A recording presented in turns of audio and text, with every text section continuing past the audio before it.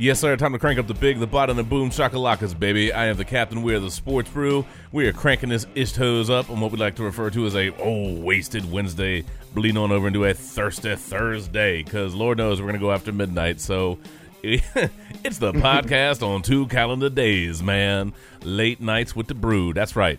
So let's go ahead and get everybody up in here. We obviously have a lot of stuff to get to with the NFL playoffs, some college football playoffs, all kinds of good shenanigans, I'm sure, and some highlights from all of our New Year's celebrations, you know, because Lord knows mine was chock full of excitement and the bar crawl. Yeah, no, not so much. Emphasis on the crawl. Oh, yeah. Although, to be fair, the countdown to Noon Year's at the Children's Museum of Richmond, that was pretty snazzy, taking the 2.5-year-old to the, taking the kids to the Children's Museum. You'd think I'd already had a lot to drink.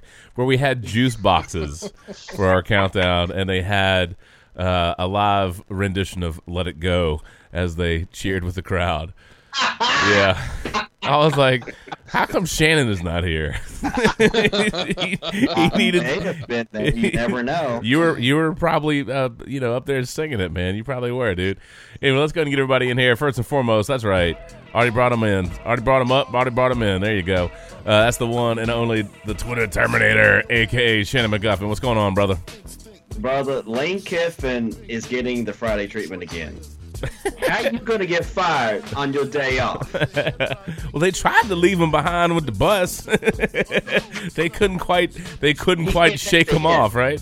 He couldn't take the hit. He's like the Roll Tide Dingleberry, man. He just kept trying to come back.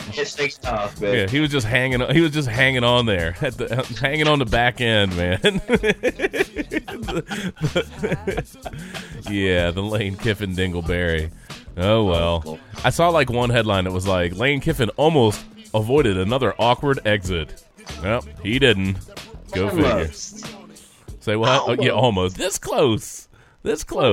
Oh, well.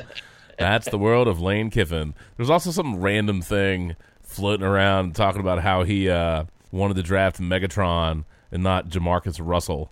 And I was like, yo, that's too long ago to even be bringing that up, dude. That's way too long ago. It's one thing to talk about how Chip Kelly wanted Dak Prescott and got overruled. That's at least recent history, right? But if you're going back to Megatron, I mean, that dude is retired. Jamarcus Russell never really had a career. If you're going back that far, no, man. Just leave it alone, dude. Leave it alone. Way too old school. Hey, man, in 1989, I mean, stop. Just stop. Anyway. Let's go ahead and get everybody else up in this piece. Let's see. Now I'm gonna stick with your tried and true, man. It's tried and true. Yo, Mark, aka D-Stab, what's going on, brother? Living very large in charge, my friend. Yeah, that's good. That's good, man. Having fun, squeezing in all those Lakers games. Are you breathing a little basketball yet? Yeah, I'm going to a luxury suite Wizards game on Friday. So, now look at you. There you go. Yeah. Be sure to wear the shirt you're currently wearing to that game. No, I'm just kidding. I'll rock it out. That'd be pretty great, man. Obviously, nobody can see the shirt you're actually wearing, so go ahead and just read it off. You dedicated this one to Whitfield earlier. It says, "You went full Trump. Never go full Trump." My advice. Matt's response. Appropriate. Yeah, there you go. That's okay. Always a little fun, man. But good, man. Have a good time with that. That's pretty sweet. And incidentally, gotta love that Grayson Allen suspension. Man, they really dropped the hammer on that dude. They did. They sent a message. Loud and clear. They sent a message, and then they lost to Virginia Tech, and they said that's enough. We're good. Message received. Message received. We need him on the floor. Oh, and by the way, Coach K, man, I hope that back surgery goes well, man. Hope that goes well. Ice up. That's right. Proverbial ice up, son. Ice up. You know what? You're right, man. Let's go ahead. Coach K, Mark called it early, but in honor of Steve Smith, hanging up the cleats, man. Ice up, son. Ice up. There you go. Well, still one of my favorite sound bites, man. That was kind of savage, D-Stat. Yeah. Thank you. That's pretty savage, man. That was well timed, well played. And who was Kentucky beating the brakes off of the other night? A&M, Texas A&M. Yeah, I watched some highlights. I'm like, well, I think this one's in the bag. I don't need to watch the rest of that game. It's like, nah, that's good. That's okay, though. Oh, man. The 49ers, dude. The 49ers. Oh. Out in front of the BFC. Yeah, Jed York reminded us all that you can't of what a douche he is. that you can't fire. I own the team. They can't fire me. You can't fire the owners. Thanks for that brilliant insight, dickhead. Everyone's so happy that you made that line of commentary. You know, here, look, the Cleveland Browns, they drafted a letter to apologize for how crappy their team was this year, and they sent that out. What do? Well, you can't fire the owners. I'm the owner. Too bad. Get over it. Yeah, it's just one of those things, man. I think at the end of the day, Balky it really deserves a lot of flack. I don't know what Chip Kelly could have done. You know, obviously the Dak Prescott's a nice little soundbite, but you know, the Dallas team, that's a far cry from where that 49ers franchise is right now. Yeah. So would he have had success? Maybe. Would they have been significantly better than they are or were this season? Probably not. Too many holes in that roster. Certainly, I think Balky needed to go. Kelly, I think that's really, they're just at a point they want to reboot it. You know, look, Randy, I lived through a lot of painful years early on with Dan Snyder. They got to take a lot of lumps in this learning curve, man. They got to take a lot of lumps. And York's going to take his, man. He rode that wave. He had that little successful chunk with Harbaugh, you know, that window. And I don't know quite how it got away from him. But, man, made some bad choices, bad decisions, sided with the wrong guy. I don't know how long Harbaugh would have stayed anyway, but that team had such a nice window in front of them, and they just they blew it up and blew it away. It's amazing to me. Actually, I guess this is an appropriate song. Hey, York, what up, dude? There you go. Randy, are you drinking to soothe the pain of the end of the 49ers season? Dude, I'm celebrating the end of the season at this point. Wow. I mean, Kelly's gone, Balky's gone. I'm a happy man. It was actually a nice late Christmas present, you could say. Oh, Randy, did you see where Jeff Garcia dreamed a dream that he would be the head coach of the San Francisco 49ers? Yeah, there's only one thing I can say to that, and I'd be queuing up Shannon's soundbite for that one. What, you want to get off my lawn? Yeah. How about Rob Schneider dreamed a dream that he would, you know, purchase the team? Yeah. Oh, I saw that and went, good luck with that. Yeah.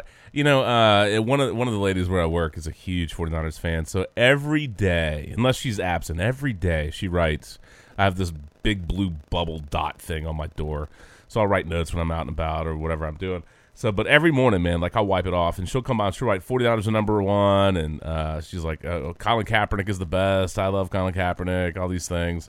And so we were chatting, and I was like, yo, don't you just wish that they could just bring Eddie D back for a little bit and just try to right the ship, man? You know, they fire all these other people, but you know, it's like, don't you just wish they could get him back? I don't even know if he would be successful. Obviously, you know, it's glory years past. But the attitude, the mentality, and being a steward of the franchise is just not where York seems to be right now. So, NFL would also still have to lift the Bartolo's I suspension. know. Well, I mean, he is in the Hall of Fame. You know what I mean? I know. He is in the Hall of Fame. So, yeah. Eddie D. You want to talk about dreaming a dream, dude. Randy. The Bartolo. Come on. We should start a Kickstarter or a petition. I don't know, something, man. Anyway, that's okay. GoFundMe. A GoFundMe, yeah. Yeah. Maybe we need to make York enemies with Putin, or Putin, excuse me. There we go. We need him to pooping. Who's pooping with Putin and puking? Actually, the 49ers fans are puking. Vladimir Pukin. Yeah, there you go. There you are, 49ers fans. Pooping and puking. Yeah, get off my lawn. Grass is green, though. Grass is green. So, and then we also have our resident Packers backer who is chomping at the bit to give a full weather report. for this game against the Giants this weekend. Which, incidentally, that's the game I'm most looking forward to. Most looking forward to this weekend. I think the storyline is great. I mean, some other games might end up being really good. That's certainly, but I think the build up to that one is so significant, and particularly what both those teams bring to the table. The Packers clearly that's team offense, and the Giants clearly are team defense. Not that they can't do stuff on both sides of the ball, but you think about what really has set the tone for who they are and what they kind of turned into over the duration of the season, and to finish the way they did. So it's a style matchup. It's quarterbacks. It's head coach. It's a lot of things that go into that. But that's a really, really compelling matchup, a very compelling storyline. Obviously, I'm pulling for the Packers. Mark's pulling for the Giants. Matt's pulling for the Packers. I don't know how everybody else feels about it, but I like the setup on that. Super interested. So anyway, given recent history, and I think 2007, Packers beat them in the regular season, and then the Giants traveled to Lambeau and knocked them out. And then I want to say 2011, Packers beat them in the regular season, and then the Giants, of course, took them out in the playoffs. So in honor of Whitfield, and yeah, well, here you go. And this is actually for Mark and Matt. Matt, you get a little Nickelback "Never Again." Maybe What happened never again? maybe third time was the charm. Maybe, maybe. So, but no, recent history. You got recent history. Obviously, the teams are different, but Eli's been part of that the whole time. No Coughlin at this point, but that's okay. I will say, I think the hiring of McAdoo, you're starting to see kind of his imprint on the identity of the team, and not just because there's a little mini McAdoo running around at games. Which, by the way, if you haven't seen that kid was awesome. That kid is great. If you haven't seen the miniature Ben McAdoo, oh my God, the kid has a little stash. He has like this big play card. It's like a diner menu, and McAdoo went and high-fived him during the game the other day. I mean, that was great, man. So kudos to that kid. Great. He's got the headset. Yeah, he's got the headset. I mean, that one's really funny, man. I think that's a win. A+ parenting on that one. Yes. And I don't know. I enjoyed that little bit of story. But when you talk about the playoffs, and one of the things we get so swept up with at times are we think about who's the best team over the season and who's this and who's that. And one of the things that's really so critical, and as much, even though Week 17 can be a total grab bag of crap, teams pull players, rest players, they have something to play for, they don't, whatever. One of the things that's really critical, particularly with the NFL, is who is playing their best football when. You know what I mean? And when we have these years where a wild card team gets hot, they're playing great football at the end. The Giants have done that. The Packers have done that. And, of course, this year we kind of have the juggernaut in the AFC, and then some people would say a juggernaut in the NFC. You got the Cowboys, you have the Patriots. Those would be your kind of season-long strong teams. And then you have two teams that had, Green Bay had a lot of issues earlier in the season. They had a losing streak. And they've been Rodgers has been so on fire to finish the season. You can argue about who they played. Again, you can only play who's in front of you. I think he has an 18-0 touchdown to interception streak going on right now, which is pretty freaking amazing. And they've done a lot of things really well. But obviously Rodgers, that's riding on the shoulders of Rodgers. Ty Montgomery's done it. How's their secondary looking right now? The secondary, I think, if I remember correctly, a quarter of their team is on the injury report. I mean, it's completely ridiculous. So, Mark, how's your offense right now? Good enough to handle that secondary. Yeah, no. Well, we'll see how that. There we go. See, there we go. Here it is, man. We can't even get through early part of anything without the little smack talk. Come on. We all know the real matchup we're all waiting for is Connor Cook versus Brock Osweiler. Dude. Let's just shut it down, man. That's Right main now, event right there. right now, Texans, Raiders, dude. That's it. I don't want to watch any other game, man. We'll save that one for later. Yes, because that's the creme de la creme. Obviously, we should finish on a strong note with Texans and Raiders. Crap to the crap, but okay. Yes, also crap de la crap.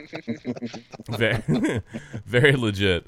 Yeah. Oh, Texans Raiders. I saw somewhere. Let's see if I can find it real quick. There was only because it popped in. We briefly mentioned it. And I might as well clear this tab out so it's not lurking on me anymore. If I remember correctly, here you go. There was a report that ESPN is set to lose upwards of $75 million on that Texans-Raiders game. Wow. They paid They paid $100 million to air that single wild card game. Ouch. $100 million, and they expect to only make about $25 million airing that game. That is brutal. Ouch. Yeah. So someone's getting fired. Well, that's just kind of the way it shakes out. But I mean, obviously, I hope that game on Monday shakes out. Yeah. Well, yeah, that's a different issue. I mean, it can't be much worse. It can't be a bigger letdown than the Final Four, can it? Ugh. I mean, obviously, we'll talk some about the college football playoffs, which attempted to interfere with our New Year's Eve celebrations. Still just like that scheduling. But yeah, as far as the Packers, the offense is going to be, the story of. I think the defense played better late in the season, and obviously, if they can get points, if they can score and get up on a team, the defense can kind of shift a little bit. I think they can still rush the passer, that kind of stuff, but secondary is a little scary. So they're going to have to be creative and probably be a little lucky. And they haven't been turning the ball over, and that's been obviously pretty key. The Giants, I mean, it's a lot of Beckham. I mean, on paper you go, God, Beckham could absolutely slaughter that secondary. But that also means that Eli has to have time to throw it. And, Matt, what was the weather report? What did you say in Green Bay for this game on Sunday? -0. It is, according to Whitfield, not even Dean Wormer had a -0, did he? -0.0.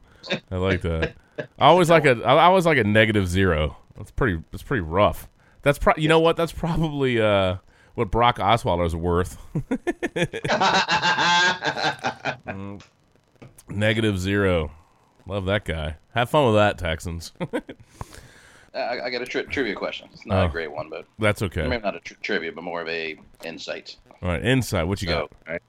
So NFL.com had their final rankings of the season as of the end of Week 17. Yeah, and by logic, and I would guarantee 95% of other seasons, the playoff teams are going to be the top 12, but they only make up the top 11. The Texans are ranked 14. so I guess just for fun, who do y'all think? Who do y'all think were ranked between them? The two teams between 11 and 14. Tampa. Yeah, I would think Tampa would be one of them. That's one. The number 12. Redskins. Ugh. Yep. Number 13. How about that? Are we missing one more? Very good. No, that was it. Just the two. Well, yeah, that's interesting. But somebody was joking around about how they hope that people show up with laser pointers, since that's in Shanahan Brock's face, since he actually won a game with laser pointers all up in his grill in Mexico. I was like, yeah, that's so silly, man. So silly. Yes, I'm sure the Houston fans will want to shine pointers at their own quarterback. Yes, that's right. Let's see if that helps. He has enough issues at this point. Yeah, he does, man. Yeah, he does. No, really, I think when we look at how the Giants finished the season, how the Packers finished the season, and we probably ought to look at those games and then look forward to the matchup a little bit. I do think it's really intriguing for a lot of reasons. I mean, obviously, the playoffs, Lions-Seahawks might be good.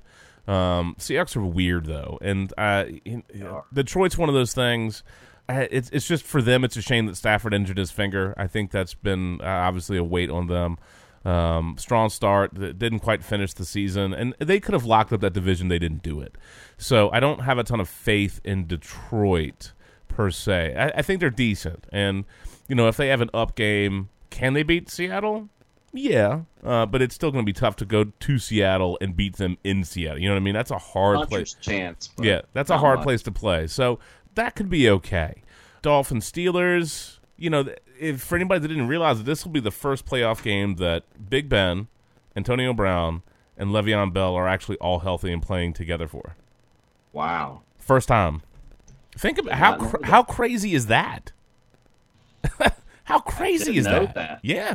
This is the first time that all three of them on the field, playoffs, healthy, bam, ready to roll. Good for Pittsburgh. Very good for Pittsburgh. Again, they've had some inconsistencies, and Jay Ajayi absolutely ground them up ridiculously on the ground last time they played. But, it's going to be cold weather. That's an impact. But I think they're not bothered. Like, their offense isn't necessarily bogged down by the cold weather. You know what I mean? Yeah. And you still have these questions with Tannehill and Matt Moore and all that kind of stuff going on with Miami. So, maybe their ground game is good. Maybe they're obviously they're going to have to ball out on defense, and they're going to have to ball pretty hard on the ground to have a shot. It's just hard not to look at that and favor the Steelers at home. I mean, I know they almost lost to the Browns with their second stringers, but that game meant a big bunch of bupkis. And then the Giants-Packers. So, I mean, you look at those. I mean, what do you think the best game's going to be? What does it feel like the best? Yeah. On paper, it's going to be Giants-Packers, just because on paper in the history of those two teams. Yeah. And the quarterback matchup, quite frankly. Yeah. I mean, you got a 2-time Super Bowl winner versus a Super Bowl winner. Obviously, it's the sexiest matchup out there, but I mean, you're talking red-hot Aaron Rodgers, 18 touchdowns, 0 picks over his last 6 games, versus that defense who's just lighting everybody up. Other than when Randy needed them to do it in the fantasy playoffs. Correct. Yeah, pretty I much. think, Mark already made a few calls and, how that goes. Maybe. By the way, speaking of the Giants defense, understand that against the Redskins, and they got a little freebie at the end, but with that weird lateral fumble thing. But understand that was the 6th time this season that the Giants have won while scoring 20 points or less. And the Giants' defense, other than the game they screwed Randy in, they have given up the fewest points in the NFL since Week 7. And that's obviously helped the Giants win 9 of their last 11 games. So the defense is good. Woo. The defense is good. In one of the games they lost, they didn't have Janoris Jenkins. I still think that was, and it was a short week, but we talked about that. So I don't know how much stock you put in that, but the defense has been good, and they can certainly bring some heat. So I tell you what, why don't let's deal with Packers Lions and Redskins Giants, and then we'll look at that playoff game because I think that's where most of us are kind of centered on at the moment anyway. Okay. So let's go ahead and take care of this one. I could just envision the smile that was on Mark's face during that Redskins Giants game, man. And it was so weird. Like, I wasn't quite sure what to make of it, but I think most people felt like the Giants would just maybe they played a half, maybe they played a quarter, and then they would be like, all right, we're good. And they didn't do that, man. It's one of the things that was very legit. They showed up to play that whole damn game, man. I think maybe you can make an argument. Maybe they eased up a little bit in the second half. They obviously pulled Beckham out. I think there was a lot of feistiness going on with clearly with Norman and Beckham. They were pretty handsy. They were pretty physical. They were sticking helmets on each other. They were talking a lot of junk. So that was probably more I'm not going to waste something on I don't want him to either get a penalty or get ejected or get hurt or anything stupid to happen to Beckham, who, really, I think it's pretty funny. He, it almost looked like he was successfully kind of, getting Norman riled up and then walking away. Oh, yeah. He didn't take the bait. Yeah. Well, they had some shenanigans together. It wasn't all one or the other, but I think Beckham did a good job. Most people think about what happened, in the body slam game, right? They think about that stuff. And I think Beckham was giving it back to him a little bit and then walking away a lot of times. I mean, he did stick his helmet in his chin one time. That I thought was kind of funny. And I think Norman got flagged for retaliating. But they had some nice little drama going on there. Always good for the television watchers. But I think they were cautious with Beckham just to make sure nothing stupid happened to him. And again, I was very annoyed. I was very annoyed because I swear it's like it felt like that team, and it's twofold. It's one team showed up with playoff. I mean, the Giants to me showed up with playoff level intensity. That's what they did. They game planned for it. They schemed for it. They showed up to play that way. That was attitude. That was, we're going to stick a foot up your butt, and we'll see what you do about it. And I kind of felt like the Redskins almost coasted a little bit. They were much better in the second half, but they really wasted a lot of opportunities early on. They just didn't look like they didn't match the intensity. They certainly didn't match the execution. They just didn't do it. Some of that you would say, well, yeah, the Giants defense, was too much for them. That's fair commentary. I've seen enough football out of that team this year that, they underperformed. The Giants performed quite well in the first half. The Redskins underperformed in the first half, clearly. And I think a lot of that needs to go. That needs to be stuck on the coaches and the players. If they thought they were going to get a win or the Giants were going to take that off, you know what? That's on you. That's on you. That's your own fault. If you show up in a game like that where you need to win to be in and you half-ass it or you think you can mail it in, you deserve to lose that damn game. And that first half alone was like, you guys have no business being in the playoffs. You have no business. And that was embarrassing. It was pretty sad. Again, it's a twofold thing. It's kudos to the Giants for showing up and being like, yo, we're here to play, bitches. I mean, that's the thing though, because like they interviewed the coaches after the game, and they were like, yeah, this was our first week of the playoffs. We were preparing because we have to go on the road in order to get to the Super Bowl. So this was our first playoff game. Yep. And that's how they prepared for it. That's how they played it. Yeah, they sat back on him in the second half, but I mean, obviously they didn't need him. No, well, they had enough. They had enough in between the defense and when they needed to make some big plays, and the Redskins did tie it up. They ended up doing enough because they uncorked that bomb. What was that dude's name? Somebody King on the sideline. I'm sure. Tavares King. King. After the Redskins tied it up 10-10. It was first down, and Manning just had this big old bomb on the sideline to Tavares King, old TK, I think is what we called him. I mean, he had smoked the corner, man. And they had I think a single safety, and that's a bold thing to do against a veteran quarterback that you're going to see that, and certainly took advantage of it. So, there were parts of the game that were decent. It's one of those things where you look at one point, like after the Perkins touchdown that made it 10-0. It was one of those things where you go, well, the score is reasonably close, but that's one where you almost felt like the score was a lie. You know what I mean? Like you're like, that game is not as close as the score indicates, because it really wasn't. It just happens to be the way it is on the scoreboard. In the third quarter, the Redskins start moving a little bit, and this is one where I don't really hate on Cousins because the wide receiver fell down. They had 1st and 10 from the 24. If nothing else, we should have gotten a field goal out of that, but Cousins drops back to throw. Wide receiver falls down after he throws it, and Dominic Rodgers-Cromartie just gets a freebie, interception. It was a good. That one hurt. Yeah, it was a great play by DRC, but I mean the wide receiver fell down. What are you supposed to do? That was after Pierre Garçon had just hauled in that huge pass. Dude, that Garçon, man. Garçon made some nice plays, and I hope that they re-sign him. I'm not as worried about Deshaun Jackson, who I like, but I think is going to cost too much for what he does in total. The deep threat's great, but like Garçon to me is more valuable for just what he does across the board. Does he have Djax's speed? No, he doesn't. But I think they're gonna have an easier time retaining him. And if I had to pick one of the two, I think I'd lean to Garçon. But I mean, who knows? We'll see what they do. Plus, he doesn't really miss games. You know what I mean? Like Djax, I feel you're almost guaranteed he's going to miss 3 to 6 games in the season. I don't know. Hamstring. Yeah, we'll see how that goes. But in the fourth quarter, it's still close. It's 10-3. Giants have the ball. Giants are leading 10-3, and Cousins hit Garçon on the 3rd and 17, and dude, Garçon just muscled his way to pick up that first down. That was pretty beast. Giants got a flag he wanted it. Yeah. Oh my God, dude, he was going after that man thing. Wanted that game. Yeah, absolutely. Giants got, I think it was a late hit on that one, and there was a little flag, but it didn't really matter very much because it's one of those. Yeah, they were 3. Yeah, so. Half the distance to the goal line. Who cares, man? That's a good time. If you're gonna drop one of those, that's a good time to do it. You know what I mean? Just stick a hat on you, make sure you know that I'm here. And Cousins hit Jordan Reed to tie the game 10-10, and that's when and that's what I'm saying. Even though I think maybe the Giants eased up a notch, they went right back after it and got him with that deep ball, set up the field goal. And the Redskins' defense, for the most part, was really atrocious. They bent a lot. I'm surprised they didn't give up more points, but that's just kind of the way some things played out. But look, under 2 minutes, this is really going to end up being the story of that. Again, it comes down to the Giants' defense. The Redskins are driving. Cousins had a couple of nice throws. Deshaun Jackson, and then little halfback dump off. Thompson caught that.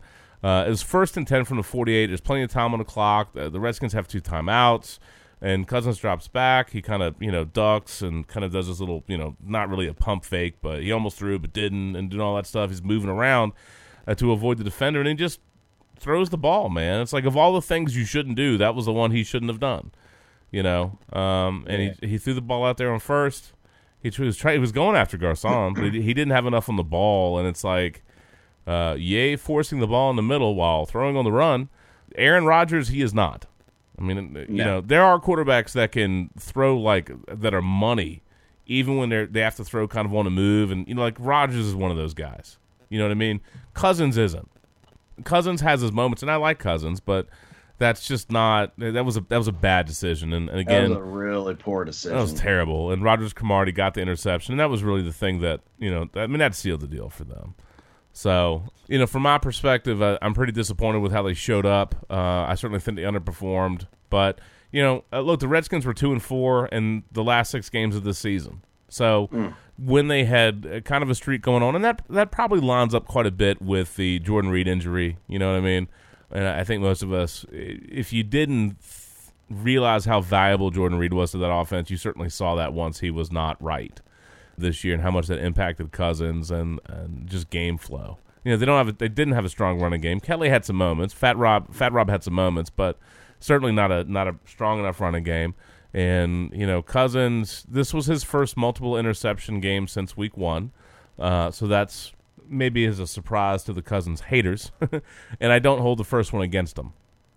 But overall, a big bag of barf buckets, and recent history, the Redskins have not been good in Week 17. 2-7 in Week 17 games since 2008. Second worst in the NFC, by the way. DMV in the must-win games, not good. Yeah, not so good. Not so good. I think one year they knocked the Cowboys out of something, but generally speaking, they're not so good, and they're not so good with those late games. So Giants in this game, Justin. Yeah. Season high, 161 rushing yards. Mm-hmm. Defense had 4 sacks. It felt like they had a lot more sacks than just 4. I mean, they were all over Cousins a couple of times, and they broke broke free. They broke through that line a couple of times, and I swear, I almost felt like they were feeding, like the Giants were feeding Perkins the ball specifically behind Flowers. It felt like they were specifically running that guy and specifically running behind Flowers to get that kind of reps and to give that guy some confidence. You know what I mean? It felt like they were going, this is what we're going to do. We don't think they can stop us, and we're just going to go freaking do it. Suck on that. And that's huge for playoff football, man, to get that running game going. Yeah. Washington had 38 rushing yards. That's awful. And that's not even counting the sacks, so it's probably less than that.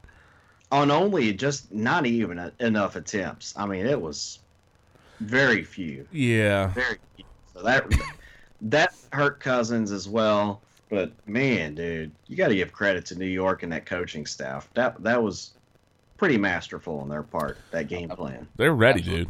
They were ready. They're ready to ball. Mm-hmm.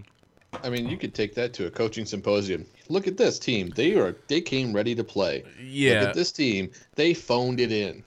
And, there's organizations and teams you look at around in the league, and you're like, what other teams would show up and do what the Giants did? And there's a short list of those. And then you think, what teams would show up and do what the Redskins did? And there's a short list on that one too.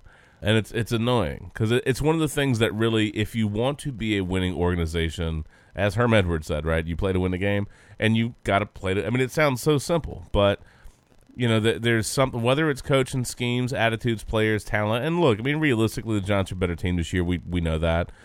But that was pretty awful. So I've certainly ran enough about, I guess, the fail buckets of the Redskins on that one. Mark, let me ask you this. Sure. I mean, I know you had a grin. I know you had one of those shit-eating grins on your faces on your face after that game. I know you did. But what do you take out of that? And what do you think And what do you think that means going forward in the Green Bay? I don't know. I mean, I think you honestly you covered it pretty well. I mean, I don't know if I have a whole lot to add. I said last week when we recorded that I thought a first half was what I expected out of the starters. I honestly, I kept on saying, like, during the game, third quarter on, I was ready at any point for the starters to come out. I just wasn't too worried about it. I mean, it sounds like I'm taking like a unnecessary dig at the Skins, but I don't know that I felt like the starters still playing, at that point really, to me, was benefiting them but so much. And it's hard not to be paranoid of injury, but obviously, all's well. Everybody came out they're healthy, but yeah, I mean, just added to another one to the list of pretty ridiculously impressive defensive outings. Obviously, Rodgers-Cromartie's gonna get glossed up the most, but once again, team effort. I mean, I think, yes, the Skins did not look ready, and it's baffling to, not be ready for a game where, win against a team that has nothing to play for and you're in the playoffs. It's just beyond baffling. But I think that certainly you can't discount that the Giants, certainly didn't come, just to finish the season out with, nope. Whatever kind of performance. I mean, they came legit, and I don't know. I just gloss up Spags some more because I just think he is just an absolute defensive mastermind who clearly just fits perfectly with what the Giants aim to do, and just nasty once again. It does feel like doesn't it feel like he just belongs in New York and should just stay there. Yeah, you know what I mean. It's like the classic. Some guys are better, coordinators than they are coaches. Yep. Absolutely. Wade Phillips. Yeah, and I mean, some of these guys, and I think some of them, they identify better with, like, an organization and kind of a city and a team and, what they want the team to be and all these little pieces and variables that go into that. And I think the kind of defense he runs suits that team and the way they usually build their personnel. You know what I mean? And then there's an attitude piece to it. And, look, I forget what his other stops were because he was the head coach of the Rams for a little chunk of time, right? Yes. And that was a disaster, but the Rams have been a disaster, so what are you going to do? But he seems to fit really well there. And, yeah, they spent a lot of money on defense. They spent a ton of money on defense, and that's paid dividends. If you're a Coughlin guy, you go, it's a shame they didn't spend some more money when he was still there, but none of that's really relevant at this point. But they knew they had an issue because they kept giving away games late last year, and they spent the money. And I still think what you're going to see is that I'm a believer in McAdoo. Okay, I like the guy, and I think he's over the course of the season, you see, his attitude about the team, and from an organizational standpoint, what they've done. Yeah, they've got some flaws. Yeah, they've got some holes. They know that, and if they're gonna win, if they're gonna really advance deep in the playoffs and challenge for a Super Bowl and win the Super Bowl, Eli's gonna have to have some moments. Absolutely, Beckham's gonna have to have some moments. Absolutely. But part of the tone and the attitude for that team is head coach down and then defense up. You get what I'm saying? You got your sideline and on the field, and I think that really helps them set that up, and that's an identity thing. I think they know what their identity is, and they can make up for some of the issues with the run game, some of the issues with some other things, but they set the tone and they set the attitude with defense, and then with Beckham, with the other team's defense having to deal with Beckham. I don't think Eli is what he was, but he can still do it in spots, and he still knows how. It's like one of those things. There are guys that they don't need to put up a ton of numbers. What you don't want to see from Eli is bad red zone interceptions or turnovers. So be smart with the ball, and if the defense gives you an opportunity, take it. And he's been in the league long enough, and he's seen enough things that if you and obviously. We joke around about it. Matt is not an Eli fan. Some of that he just likes to needle Mark about it. But historically, he's an adequate quarterback. Historically, yeah. But there's something. If people's criticism of Kirk Cousins is that he doesn't deliver in big games, you then flip the script to somebody like Eli, who has delivered multiple times in very big scenarios. You know what I mean? And you can say, well, okay, maybe some of the regular season poo-poo, blah blah, this that, those a pick, boom. But, when people have a history of being pretty clutch, that matters on some level because a team can have some confidence in that. And yet it's a team sport. It was only the defense. Yeah. And I think that matters. But if they play smart complementary football, they don't need them to make a bajillion big-ass plays. It's make a big play when you really need it. You know what I mean? He's got plenty of arm. I like the McAdoo hire when they did it. I think that's going to be good for the however much longer Eli plays. They obviously have some work to do to address the line and the run game. We all know that. But it's not always the best team, and we know this too. It's cliche, but it's not always the best team that wins the Super Bowl. It's the team that's playing the best football, you know what I mean, at this time of year.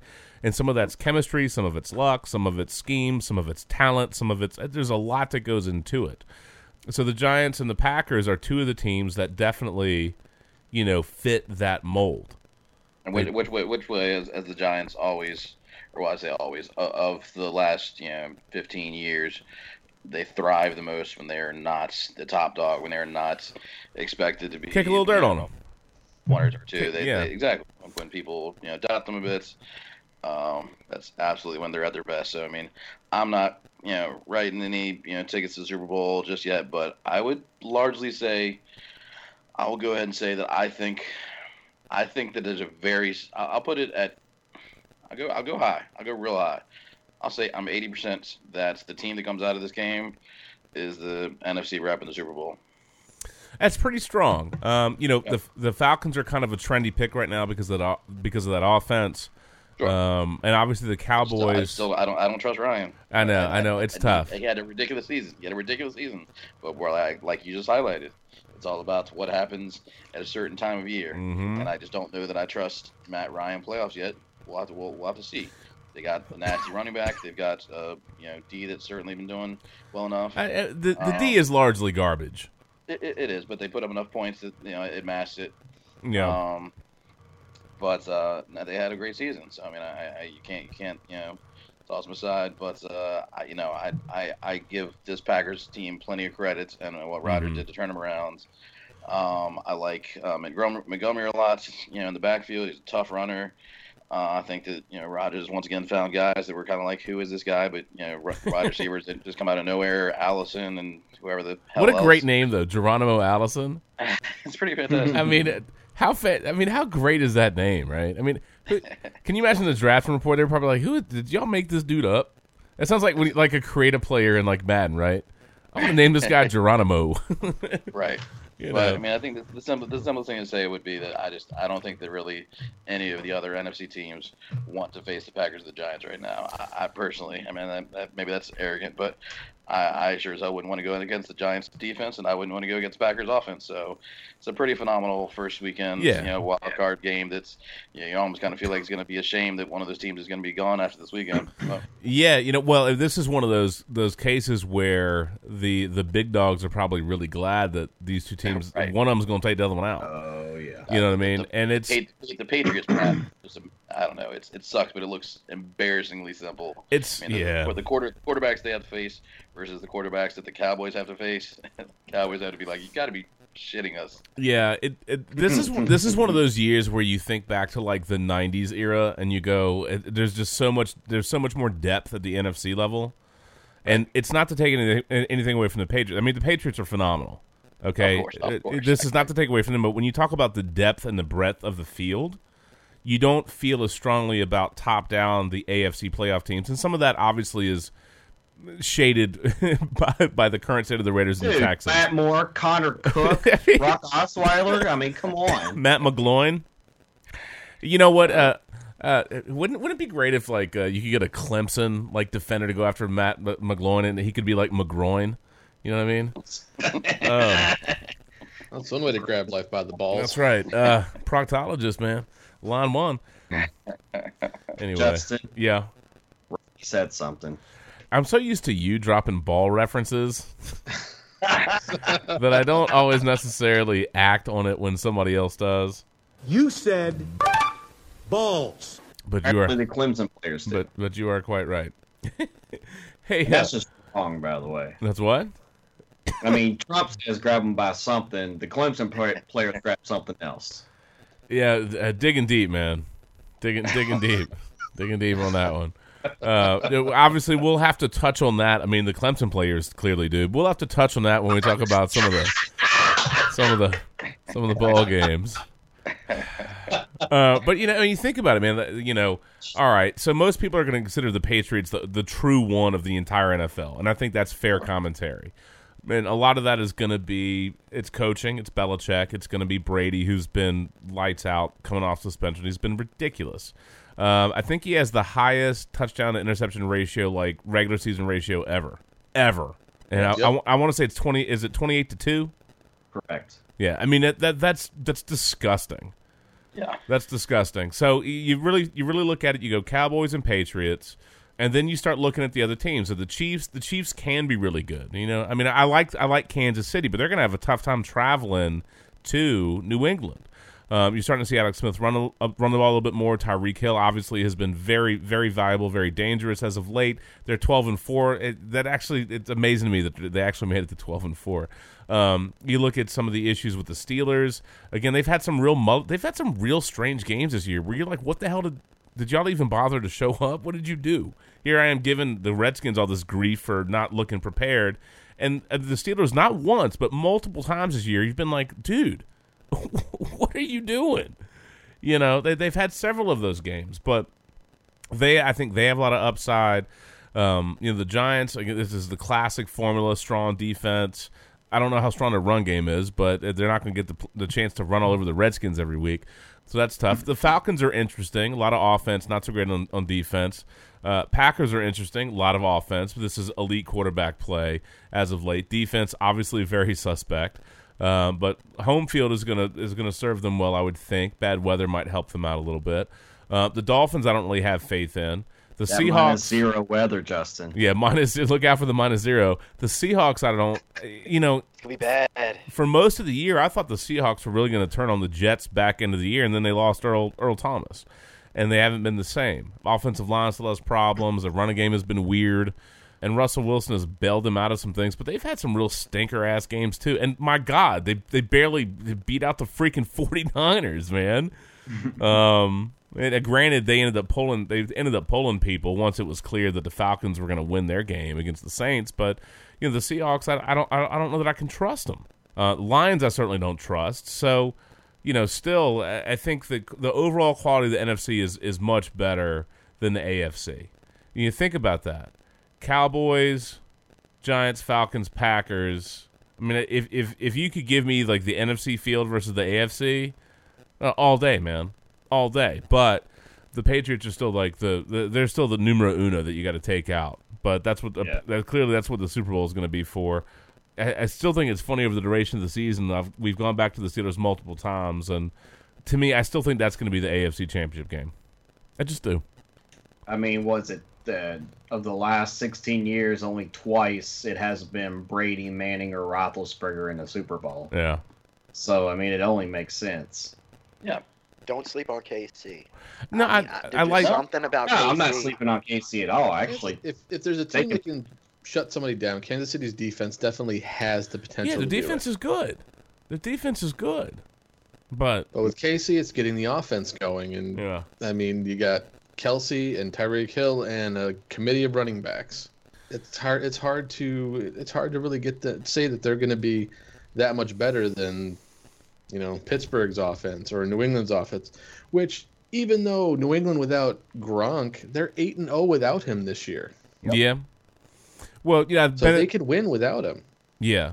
You got Brady and Michael Floyd laying people out. Dude, like, damn, that was a brutal hit. Block of the year, maybe? At least certainly block of the weekend. My God, on Edelman's what was that, a 77-yard touchdown? Dude, Michael Floyd. Lippett doesn't remember where he is. Dude. Floyd Debo'd that dude. He got Debo. He got that guy got crushed. That dude got Floyd sober when he did it, or was he drunk? Or well, Twitter was like roasting Floyd on that block because they were like, he blocked that better than he did on the road. At least he was just asleep in his car. Right? Yeah. He wasn't driving anywhere. He was just sleeping in it. He could have been driving somewhere. But I don't wasn't. understand why he's playing, but anyway. That's the NFL, bro. Yep. You can win games.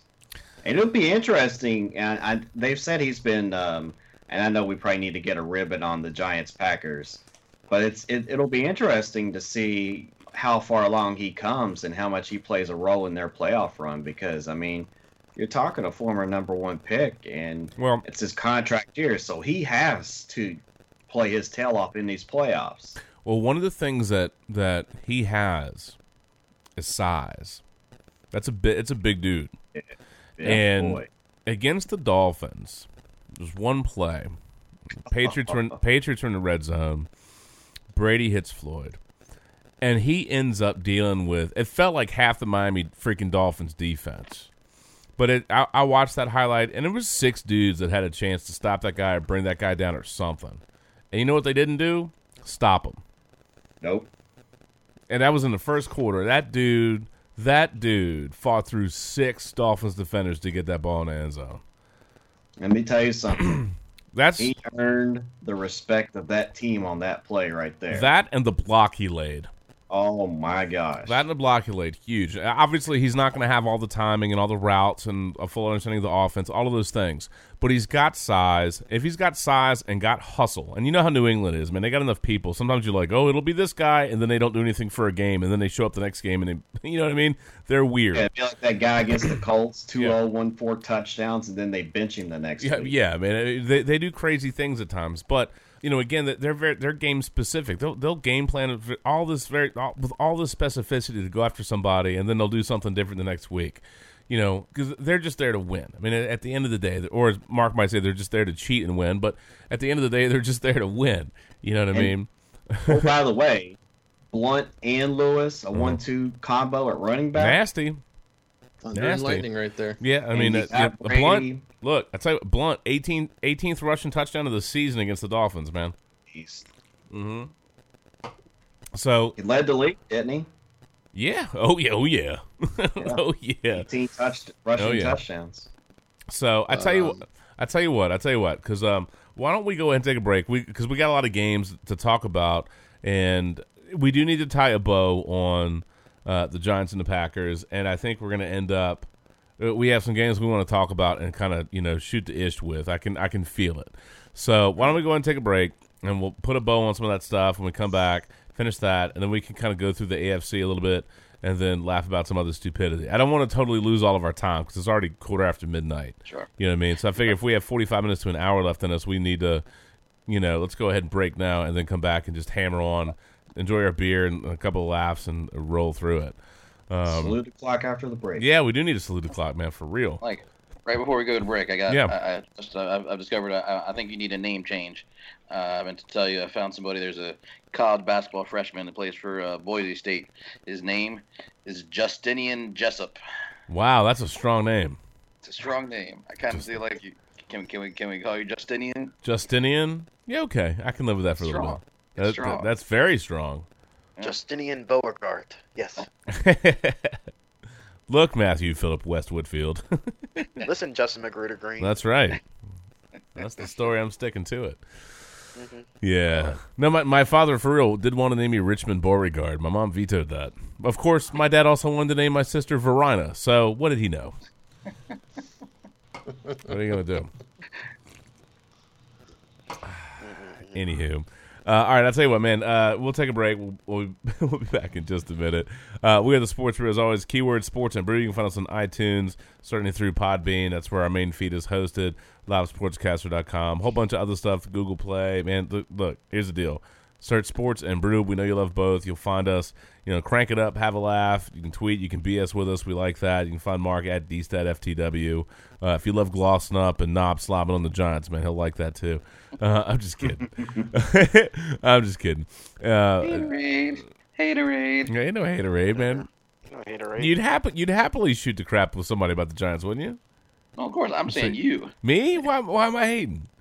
Why am I hating? Redskins sad. Packers sadness. The Redskins are sad. So, in my annual tradition, the Redskins flag will come down off the front of the house. The regular season flag is over. The playoff flag must go up. I must put the Packers flag up.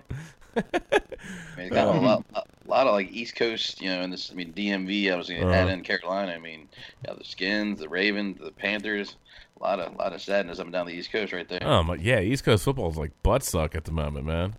At least in the DMV. In the DMV. Ravens went out with a whimper. What a terrible way to let Steve Smith finish. Come on, man. Ravens were garbage. The Panthers were garbage. Redskins finished out like a dumpster fire. And at least one of the New York teams is good because the Jets are absolute crap. Although, kudos to the Buffalo Bills for making Revis look like he actually still has skills. That was pretty fantastic. Anyway, we'll take a break. We'll be back. We'll run through all that crap. We're the Sports Brew. We'll be back in just a moment. Woo. All right, man. Had to stretch our legs for a couple of minutes. Oh, Lord. We got some other stuff to get to, though, for sure. And we have a couple things to tie a bow on, I suppose. So let's go ahead in the Packers-Lions game, and then we'll tie up Packers-Giants. clearly the expectation was that the Redskins game was going to matter for that one, and it did not. The NFL played their hand right, so kudos to them for that one. At the end of the day, I think it really comes down to one very critical thing, and that's how much better and how the Packers have responded over the back half of the season. When they said they were going to go on the run, they did it. When they said they were going to win out, they did it. And that's big kudos to them, to the coaching staff and the team for rallying up and finding a way to get done in spite of injuries, in spite of some real defensive deficiencies, and then all the craziness with the running backs, dude. All the craziness with the running backs. Rodgers, by the way, 13-3 career record against the Lions. So, pwned for sure. Again, Rodgers hadn't thrown an interception since Week 10 versus the Titans. He's on an 18-0 touchdown and interception streak since then. Rodgers, by the way, did lead the NFL in passing touchdowns for the first time in his career, which actually surprised me. 40 touchdowns. He got that in that game because he was lights out in that one. Although I did like this blurb from ESPN. Aaron Rodgers is the first Packers quarterback to lead the NFL in passing touchdowns since Brett Favre in 2003. And it's like, yo, has there been anybody else playing quarterback consistently in Green Bay? I mean, seriously? Who thought that was a great... Hey, don't forget about the Matt Flynn era that lasted for one game against New England, yeah.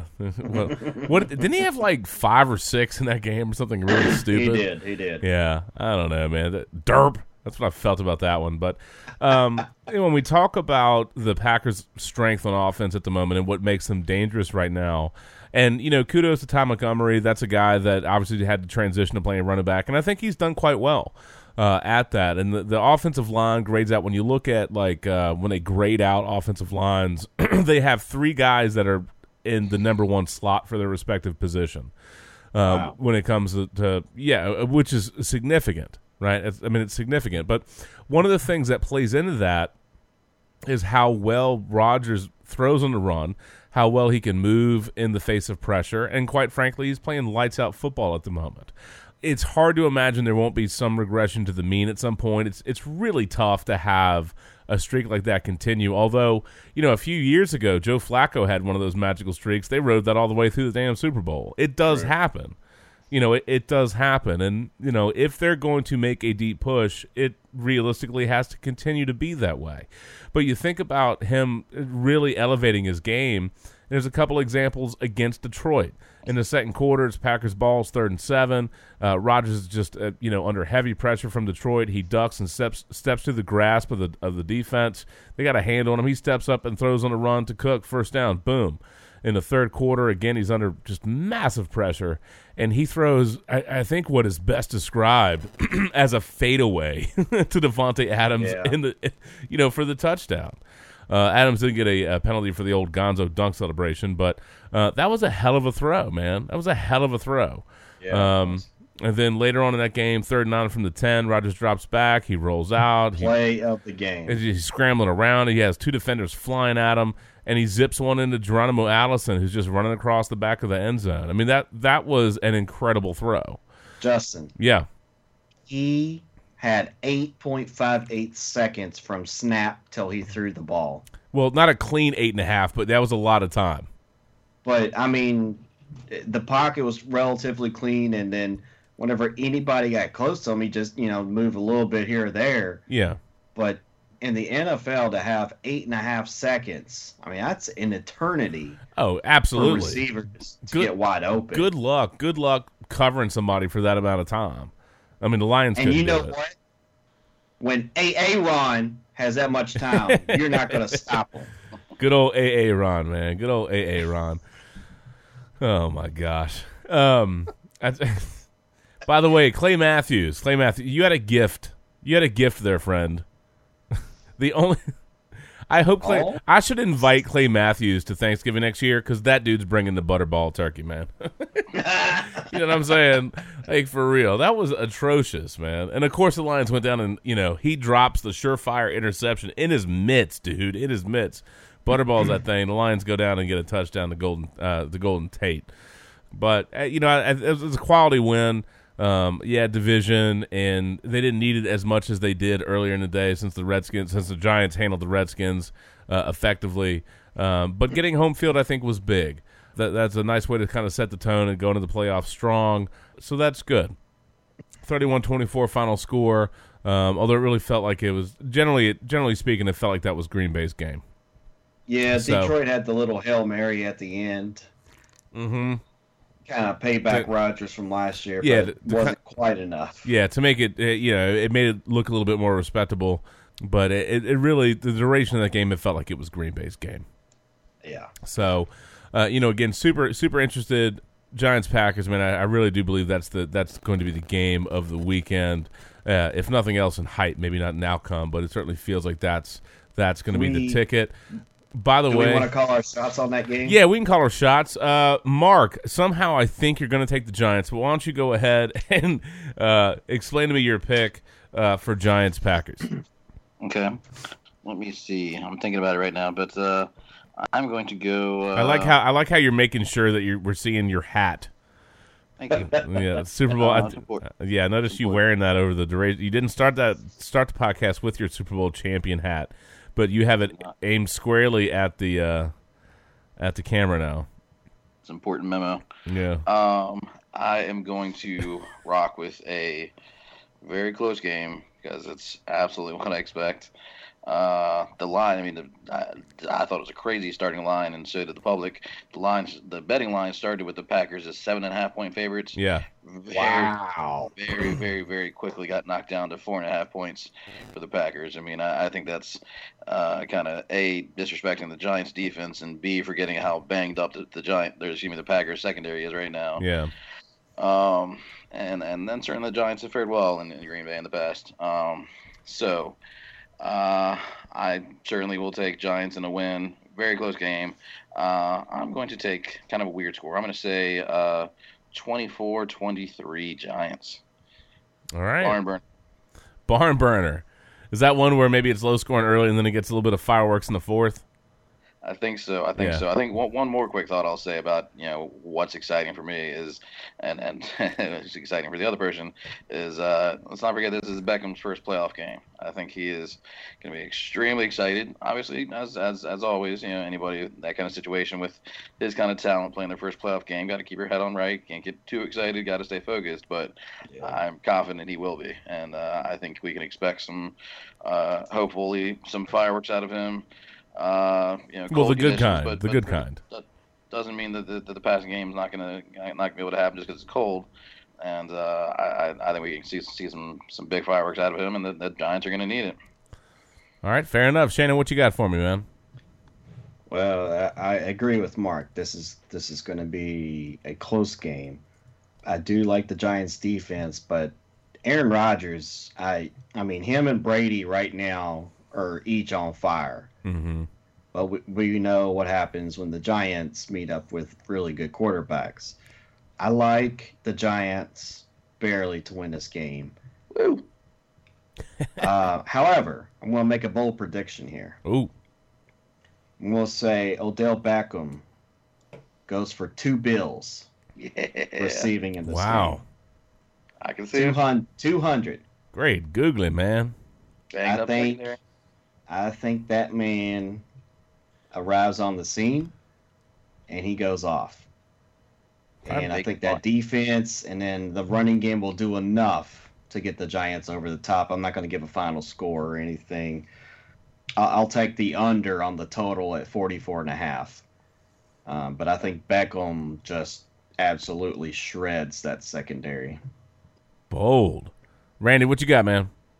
Well, obviously, I'm not a fan of either team, really. For me, it's going to be fun just to watch both teams beat the living hell out of each other. I know you probably don't know what a defense like this and an offense like this looks like anymore. He did a few years ago. Yeah, exactly.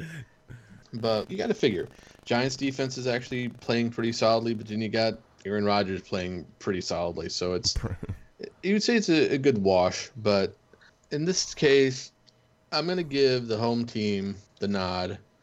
And just because Packers at home this year have been pretty solid. They rarely lose at home. I think they've only lost 2 games at home this year, which is 6-2 is not too bad. Not shabby. But considering the role they're on, considering how much confidence that team has, I'm going to give them the edge, and I'm going to say little more scoring this time around because I think the Giants' offense is going to show up a little bit too. So I think it's going to be 31-24 Green Bay. All right. 2-1 so far. I'm pretty sure Matt's going to even that out. Is he awake or is he gone? I think he's gone. Okay. I'm going to vote for Matt. Matt says Packers 75, Giants 10. If he was he'd actually say the Giants scored 10 points. Yeah. Garbage time. No, but we know Whitfield's going to take the Packers. We know that. So I think this is going to be a good game. I'm curious how much the weather impacts the offensive output. But both of those teams can play in bad weather. You know what I mean? It's not a matter of, can Eli handle the cold? Can, he's been there. Aaron handle the cold? I mean, they both can. But I like the deceptive speed of Jordy Nelson. You know what I mean? I think people continuously, when you're not used to dealing with him, I think they continuously, I think they misjudge certain things. Lord knows the Vikings, they see them twice a year, and they still can't get the defense right against that guy. By the way, Justin. Yeah. Nelson led the league in touchdown receptions at 14. Mm-hmm. That's a hell of a rebound for him, man. Nice year back. I think both teams have a lot of good momentum. I can certainly make a compelling case for either team to win. My personal preference is that the Packers win, so I'm going to go with that. I think it's certainly conceivable that the Giants go in and kind of stick them again, but I like the role that they're on offensively. Mark said something earlier tonight, and that he felt that whoever comes out of this game has a hell of a shot of running the table and getting through the NFC. And I think there's a lot of validity to that point.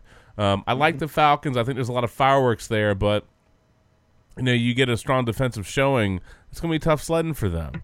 And it's still a matter of trusting Matt Ryan to play well in the biggest moments. And it just hasn't always delivered on that front. But they've got some running backs. They've got some, obviously, Julio Jones, and they've been spreading the ball around.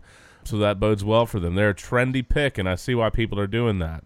But I do like both of these teams for different reasons. There's the historical playoff mojo of the Giants. The setup is there for them if they're going to ride that kind of a wave. The setup is there for them. I do like... I think to have gone through, and this is what we're talking about, the best teams versus the teams that are playing the best at the end of the season. And I think this is just one of those moments where you have two teams that really sorted it out, figured it out, put it together, and set themselves up to be where they're at. It's almost a shame they're playing in the wild card. It almost deserves to be a later round, but that's the way that it goes. That's the seeds they have. That's where they finished out. It's what they earned. But I want the Packers to win, so I'm going to go ahead and take Green Bay. But again, I can certainly validate both teams to win. It's just my preference is going to be for the Packers. And I think in that particular line of thought, it boils down to one thing, and that's Rodgers playing lights out football. At home crowd, so weather. His ability to move around, I don't think will necessarily neutralize the Giants' defense. I don't think that's really what this is about. But the pressure, Kirk Cousins getting blown up in the face, you know what I'm saying? Some of those things that happen to him, Rodgers is going to see more effectively. He's going to be able to move more effectively and buy some time. So they have a lot of weapons. I think the run game has certainly elevated. I like that offensive line. So I'm going to go ahead and give a nod to Mr. Mojo at the moment, and that's Aaron Rodgers and the Green Bay offense.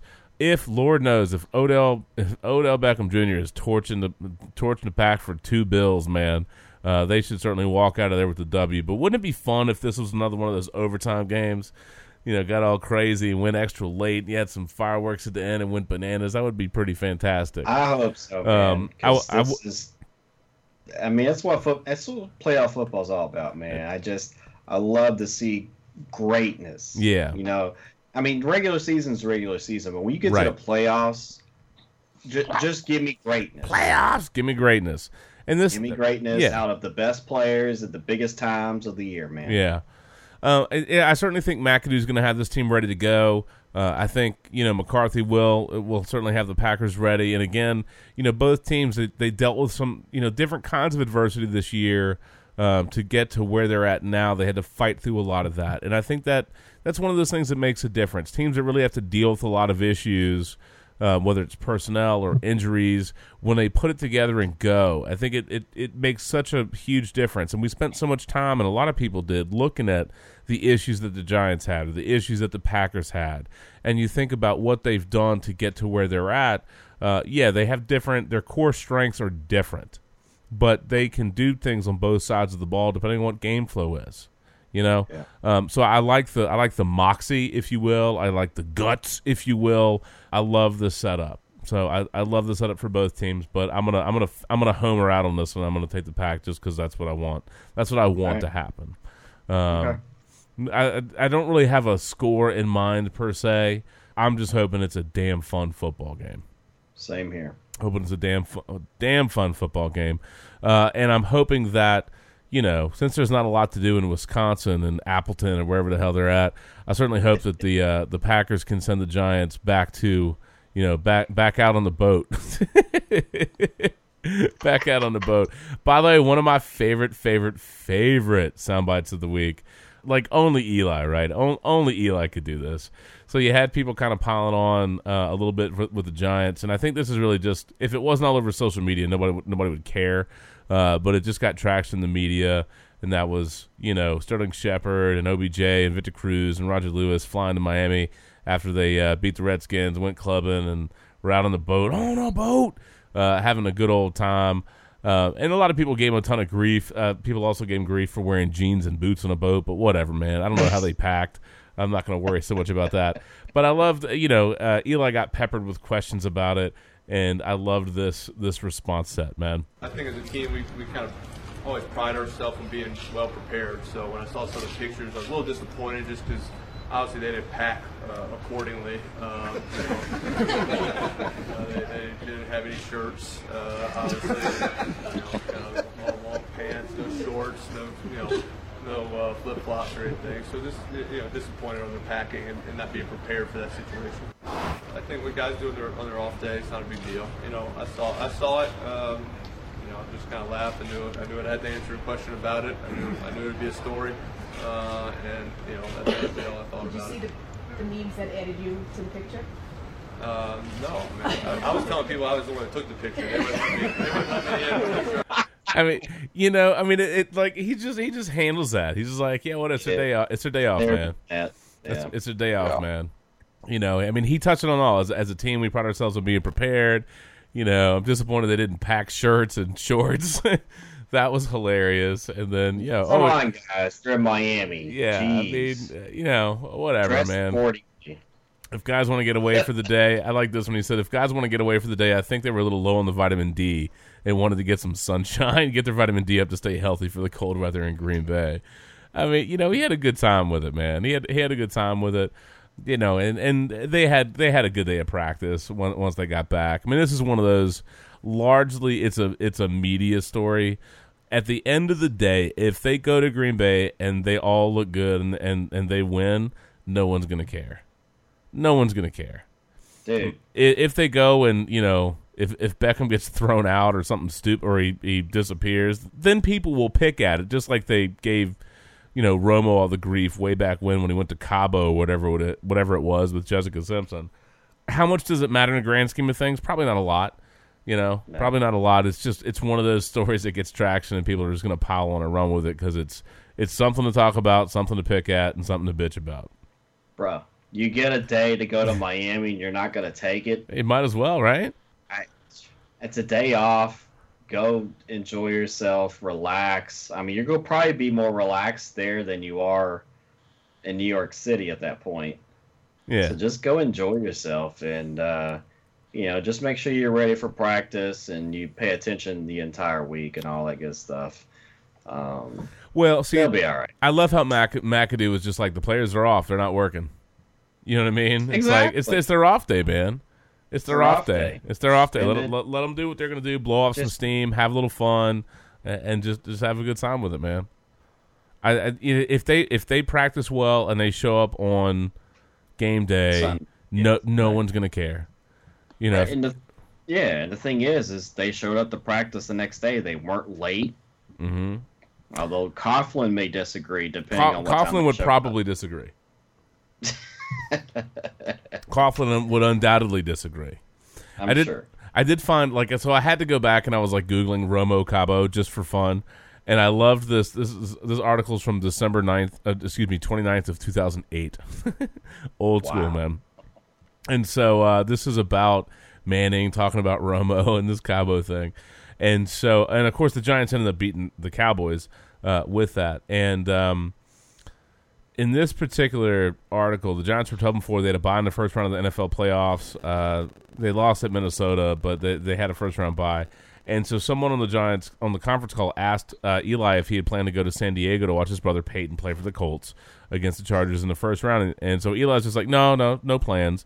And then he said, my plans to Cabo fell through, so I'm just going to sit here. It's a joke, by the way. And it's just funny because, again, the Giants ended up beating Dallas that particular year when they had a first-round bye. And, and he went. Guess what? They could play Dallas again next week if they win. They could. So if they show up and handle their business, all that other stuff, man, it's just window dressing. It's just window dressing. It is. It's reporters got nothing else to report, and 24-hour news cycle. Got to get something on there. I mean, again, I applaud McAdoo for this. He said the players were off. I'm not going to talk about players in their off time. They showed up Tuesday ready to work, had a good day of practice. And Beckham, for his part, said, quote, I'm really more focused on the Packers and the Giants, so any of those questions, whenever you all want to sit down and have a little side-to-side, we could do that after the playoffs. So, clearly Beckham's pretty pumped for the playoffs. I mean, I think that, they're young guys. They got money to burn. They were in D.C. It's not like they were flying, 20 hours to go somewhere. They flew down Exactly. I mean, how long is that flight? How long is that flight from D.C.? Hour and a half? 2 hours. 2 hours? I mean, big deal. Go clubbing, go have fun, and then, they have enough money. Clearly, they didn't do anything too stupid. I'm sure they flew private, so it didn't matter. Yeah. I mean, people were griping about, you could hear some, bits and pieces in the audio talking about some Adderall, or they're talking about drugs or whatever in the thing. But all those guys, they've been through it. They know they're not going to jeopardize their season to, pop some pills on a boat. Come on, man. I mean, let's be honest. You don't think they're exposed to a whole bunch of other stuff in New York? I mean, come on, dude. Give me a break. Rich, famous, young, the opportunity is always there. They know look, they know the drill. They're not going to, fail a drug test this week, man. Not happening. They travel in different circles. Let them go have some fun, and as long as they show up on game day, nobody cares. It's just like that soundbite. Nobody cares. That's what it is. Show up on game day, ready to play, and all that is just extra story. It's just the gristle of the week, man. We actually have a phone call from Peter Griffin. He actually wanted to weigh in on this. Oh, Peter Griffin's here? Oh my God! Who the hell cares? Oh, you didn't want to do all like rage face? Okay, I got you. Anyway, well, let's shift gears a little bit. We can top any thoughts on the NFC stuff. I think we've hammered most of those things. Obviously, some expectations for the Cowboys, but we'll see. Romo threw a touchdown on his only possession this year. Yeah, I know. Himself a contract for next year somewhere. Romo looked good. You still have the injury concerns, but, look, Dak Prescott had 2 series. Romo had 1 series, ends in a touchdown. He overthrew. He probably had a little bit of adrenaline flowing or whatever, and he obviously winged it out. But 3 of 4, 29 yards and a touchdown. Looked good.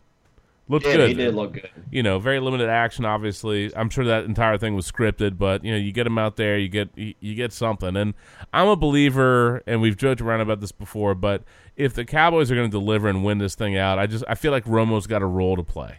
It's like through Bledsoe and Tom Brady when Brady sprained his ankle in the AFC Championship and Bledsoe took over and led them to the AFC Championship. You got to think that something like that's going to happen along the way for the Cowboys. You telling me? Are you telling me that Mark Sanchez can't do that? I'm just saying. He gonna run into Ezekiel Elliott's butt or something. I don't know. He'll probably fumble at that point. Of course, Sanchez de butt suck. I think we have the BSE, the Butt Suck Express, but I really think it ought to be like the Butt Sanchez Express. That guy was terrible. Oh my God, that guy! You don't want to be a part of the Sanchez. Oh my Lord, that guy was bad. They got to get rid of him in the offseason, man. He's probably like, yo, just let me get a ring out of this whole thing, man. I'm cool.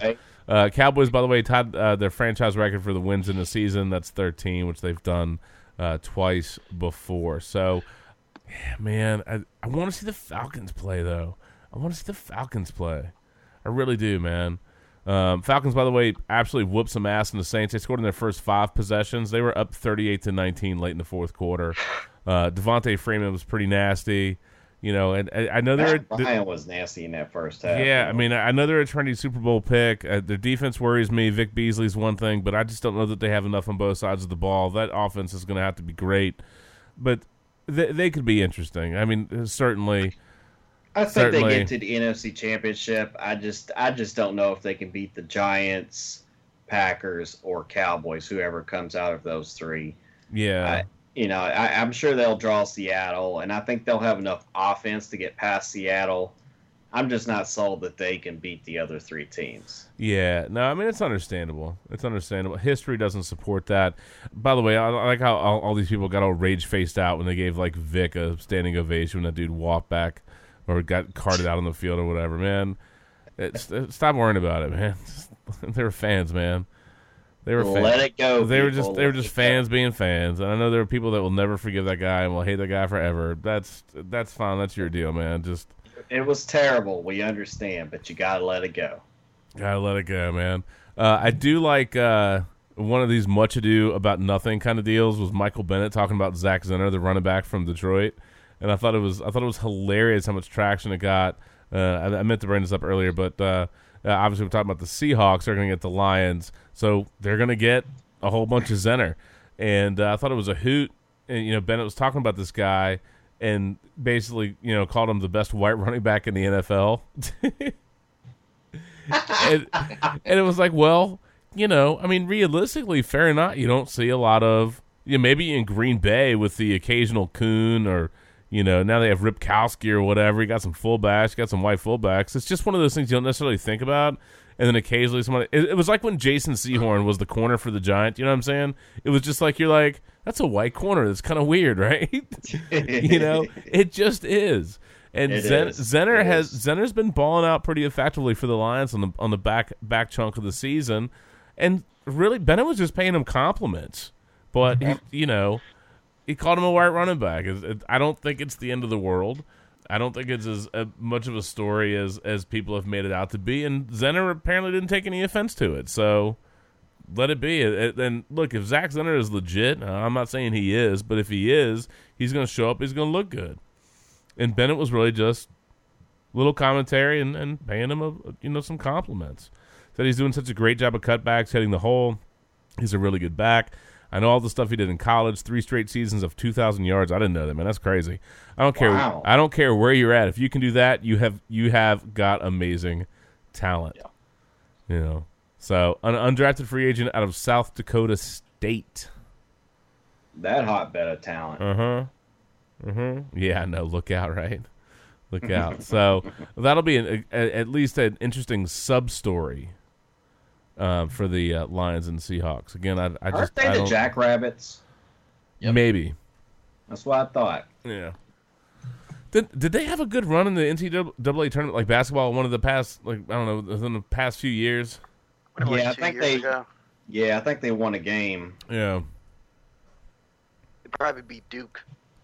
Who knows?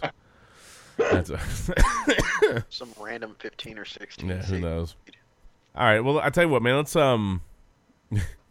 Let's switch gears to the AFC. We've already been talking a little bit about it. Realistically, we've talked about the juggernaut in the AFC in specific, really, and that is the New England Patriots. We certainly touched on this Patriots-Dolphins game, but there's a couple things I want to just float out there, just so people are aware of it. We did talk about Michael Floyd. Obviously, it was a hell of a catch getting through all the the half of the Dolphins' defense to get into the end zone and get that touchdown. But I want everybody to remember a couple of things about this. All right, we have the shadow of Deflategate, which is still, some people can't let that go, won't let that go. They're going to throw shade about that in perpetuity. It's not going to go away. So this year is a really interesting opportunity for New England, for Tom Brady. They dealt with the suspension. Obviously, they got the penalties from the league. You've heard people talk about what they're asking for Garoppolo is really what they got stripped of from the league for that. It's a hell of a story, and that's a team that's played with a hell of a lot of intensity. Tom Brady, 28-2 touchdown to interception ratio. We touched on that. By the way, he also passed Dan Marino for fourth most pass yards all time. It was at 61,582. The Patriots, if you did not know this, are the only team that is undefeated on the road this year. Wow. 8-0. And as much loss as we've given the Giants defense, well earned, of course, the Patriots are actually the top scoring defense in the NFL. 15.6 is what they've allowed. The Giants for the season, 17.8. Okay. Damn. So you've got some backstory there and some setups that certainly do, depending on how the playoffs go. You can see that matchup. You can see the Giants and the Patriots matchup. And God bless, you sure as hell know that if you're a Patriots fan, if you're on New England, you go, you know what? If that shows up, we want to, we want the third time as a charm. We want to go after it. I certainly believe that that's legitimate. I'm trying to find this one thing. I had it from Mark. Here you go. Daily Snark had this, the Giants odds. Do you really want that matchup? It wouldn't bother me. I mean, I obviously I prefer to the Packers. On the podcast and ask him. Yeah, although he's probably asleep at this point. Well, of course he is. But if you're a Giant, if you're a Patriots fan and the bugaboo has been the Giants, they got them twice. Are you telling me that Tom Brady wouldn't like before his career is over? You wouldn't. You don't think on some level he would love to hang an L on the Giants, considering they hung 2 on him. He need to hang an L on the Giants. I mean, can you imagine if he went 0 against the Giants in the Super Bowls? That'd be crazy. But look, the Giants, man, their odds of winning the Super Bowl, it's 18-1. Patriots are Patriots are the favorites. But somebody's like, here's this crazy sign, man. Oh, here it was for the win. They had an article that said, here's an indisputable sign the Giants are going to beat the Patriots in the Super Bowl. All right. So New England's obviously the heavy favorite, 8-5, right? But the Giants were 18-1, and so the article is just like, as in the Patriots' record after Eli Manning and David Tyree did this to them in the Super Bowl. I laughed. I was like, yeah, somebody's stretching for it, but that's pretty sweet.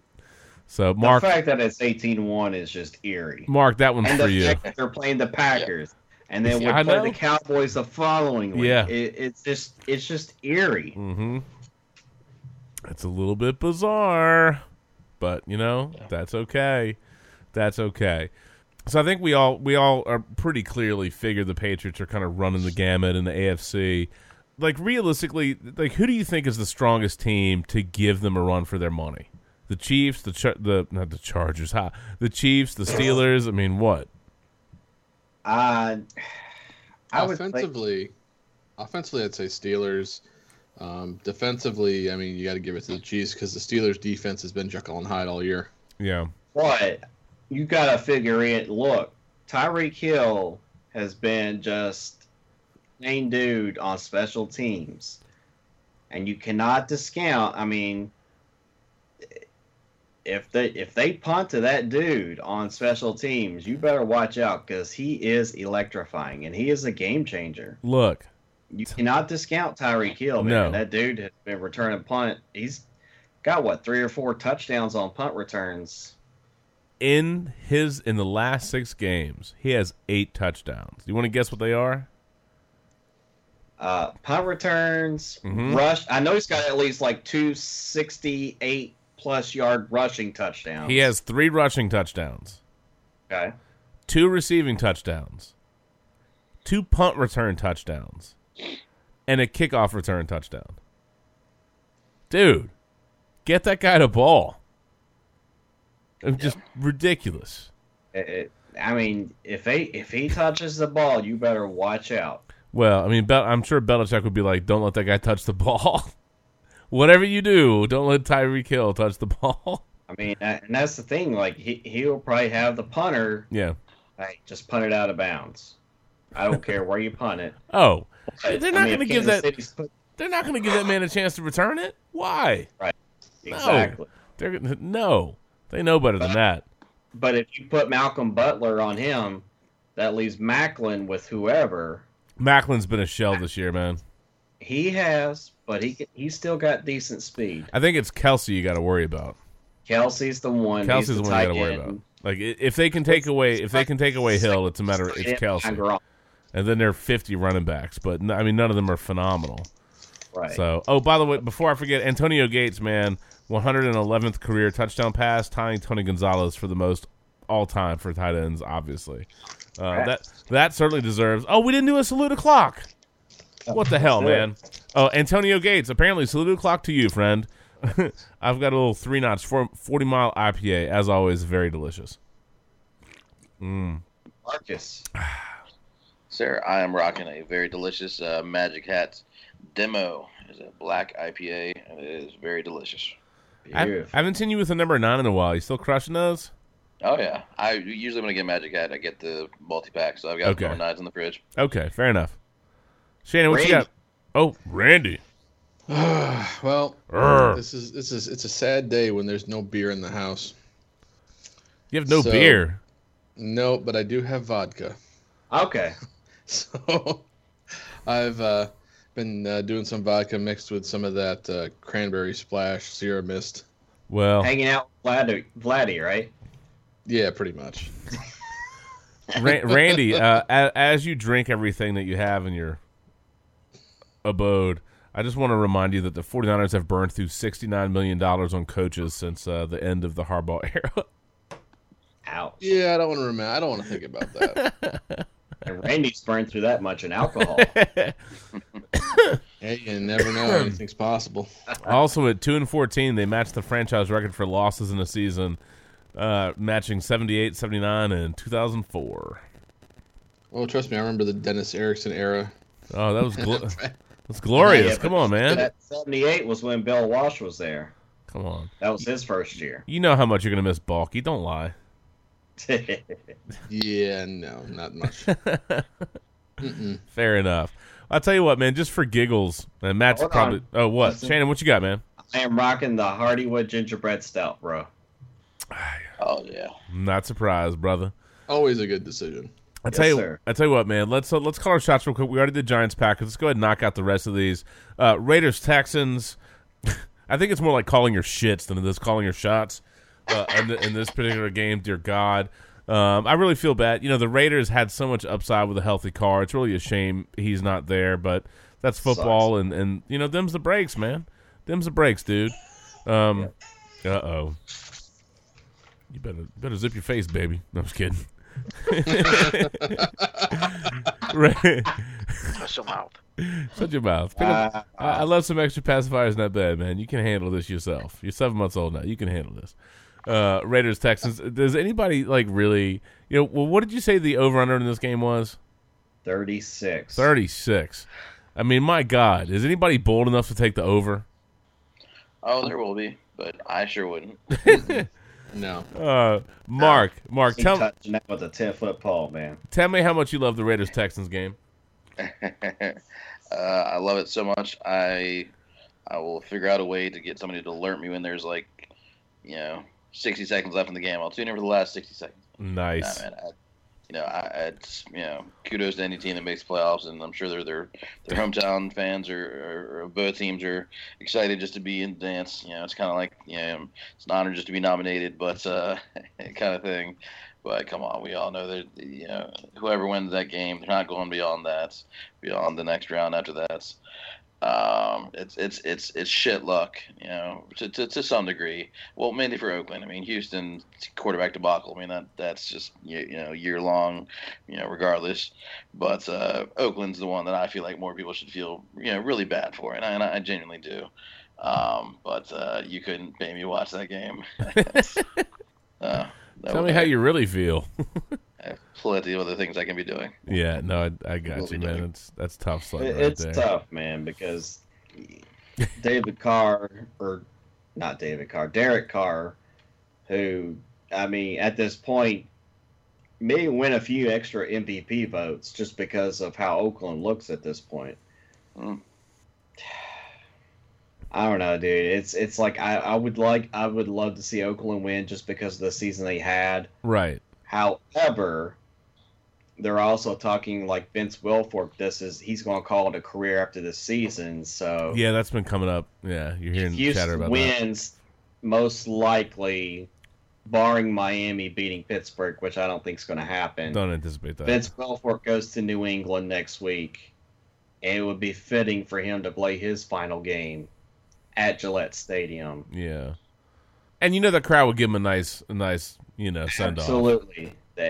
They are usually pretty appreciative of the former Patriots like Vinatieri or Will Fork, who were mainstays on those championship teams. And I think he would get a nice standing ovation. He was a good dude. He was a cap casualty. He just got a little bit older. And I think they would give him a well-deserved standing up. Well, Belichick, once he makes a decision that they can replace you, fair or not, man. You can do. They can live without you, allocate those dollars or whatever they're going to do. He's going to do it.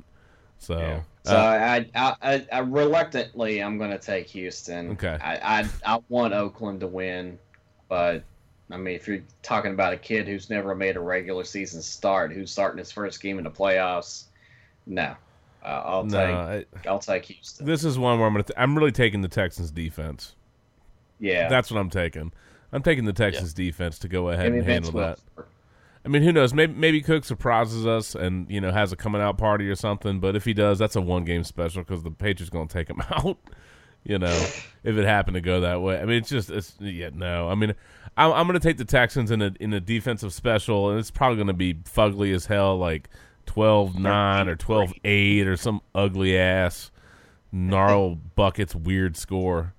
I joke around, but I would absolutely fall over laughing if it went like, what was that, Penn State USC? If it was like some crazy shootout all of a sudden, how great would that? 52-49, which was a phenomenal game. Yeah, how great would that be? Everybody's like, nah, Raiders Texans don't want to watch it. What if it ended up being like some classic all time absolute like insane game?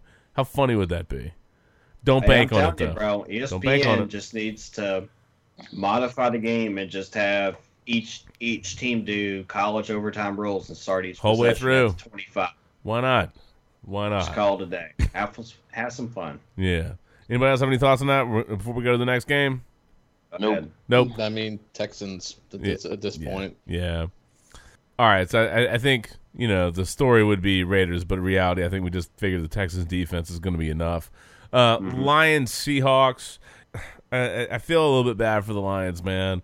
They've kind of had a little slot at the end of the season, and now they have to go to Seattle. And despite all the issues that Seattle has, I think at home, I think they're going to put the Lions to bed, man.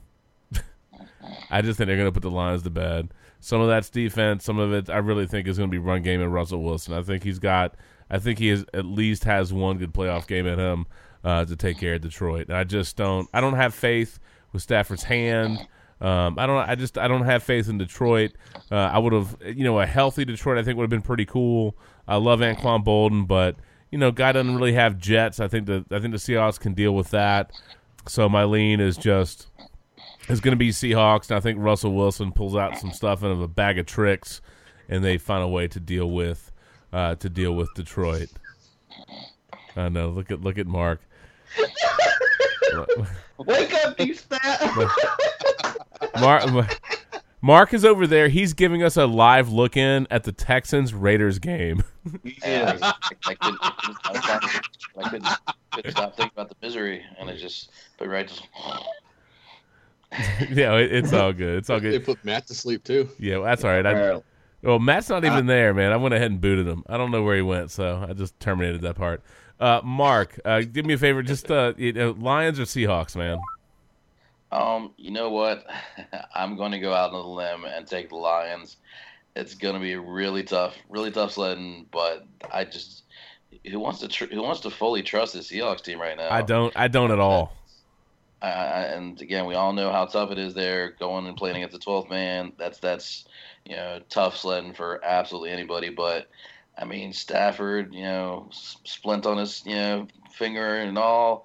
Dude is tough, and I do like Zinner. Certainly not calling him a stud or anything like that yet, but I mean he's plenty sufficient, and he can bust some surprise runs. Yeah. So Earl Thomas not being out there for him, is or not being fully healthy is so costly. The Seahawks are just so Jekyll and Hyde right now. So I want to take the Lions, and I'm going to take them. And I'm going to say they pull off the upset. That's the big upset of the weekend. Lions by 3. Wow. I would absolutely dig a Lions upset. I'd have no beef with that at all. I think that would be great if Zenner had a big game. If Stafford had, you know what I mean. That would be cool. I'm just kind of riding with the home team and thinking they have at least one good playoff game in them. But who knows? I think a Lions upset would be great. Certainly for Detroit. That's a franchise that could absolutely use a little love on that. Shannon, what you got, man? I think Detroit will cover the 8-point spread.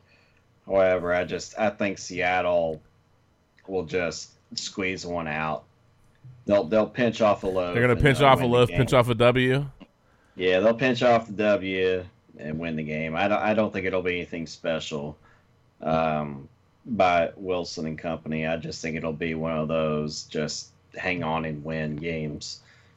Like a 2017 type game. Just, get the field goal, Hashka. Yeah. Pick it and just let your defense, whoever's still there, hang on and win the game for you. Fair enough. I got to call my dog real quick. Randy, what you got? The way Seattle's been playing, I mean, you would normally never bet against Seattle at home this late in the season. It's just something you'd never do. However, lately they're 3-3 in the back half of the season, which is very new for anybody who follows the Seahawks. Plus, Stafford's had a lot of fourth quarter magic this year. So he has. He's been pretty good about making comebacks. So, like most, I'm gonna go out on a limb here. I'm gonna give the edge to Detroit in the sense of basically it's gonna come down to Stafford leading a fourth quarter comeback. I think it's gonna be 21-20. Okay. Detroit. Nice. Oh, fourth quarter comeback. Stafford's been doing it. Done it all season. All right. Not? Whitfield, who you got? Whitfield knows the key. I'm picking Detroit. That secondary. Wow. Hey. That secondary with no Cam Chancellor, with no Thomas. Is Chancellor gonna be out? From what I'm hearing, he stands a good chance to be out. Uh-oh. Well, that's a big big problem.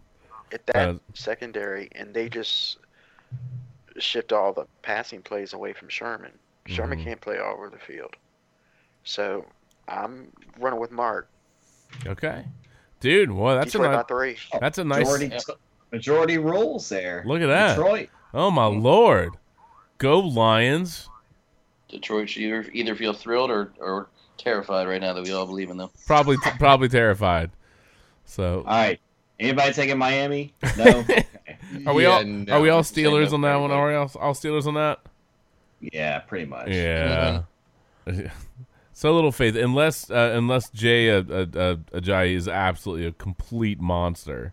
I'm not feeling that, man. Nah. I'm not feeling that. Well, maybe Ndamukong Suh gets fresh with Le'Veon Bell like he got fresh with LeGarrette Blount.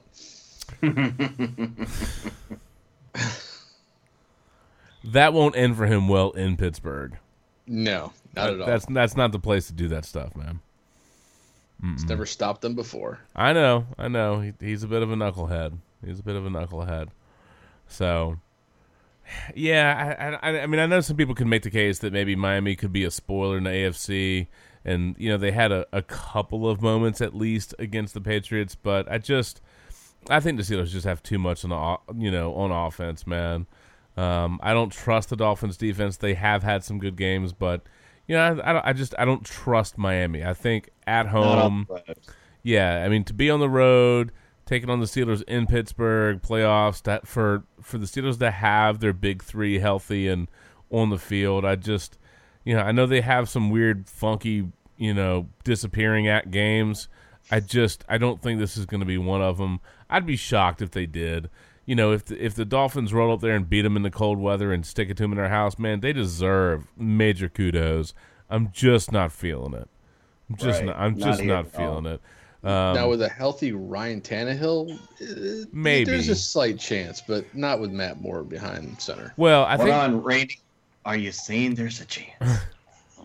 Isn't like Matt Moore? Doesn't they any like 8 touchdowns and 0 picks since taking over for Tannehill or something weird like that? I think it's something funky. Somebody's gonna have to double check that, but something like that. Yeah, I think his numbers have actually been pretty good. And I don't love Tannehill, but Gase I think has done a pretty commendable job. Oh, that was another one with the 49ers. That was another one with the 49ers, man. Right? Weren't they interested in Gase and Balky blocked that because he wanted to dictate who his assistant coaches would be? Yep. Yeah, because that's because one of his conditions was Tom Sula. Yeah, his conditions was Tom Sula's defensive coordinator. Yeah. When he let's see, Matt Moore 8 touchdowns, 3 picks. Oh, 8 and 3. Okay, well, so he's not pick less. No.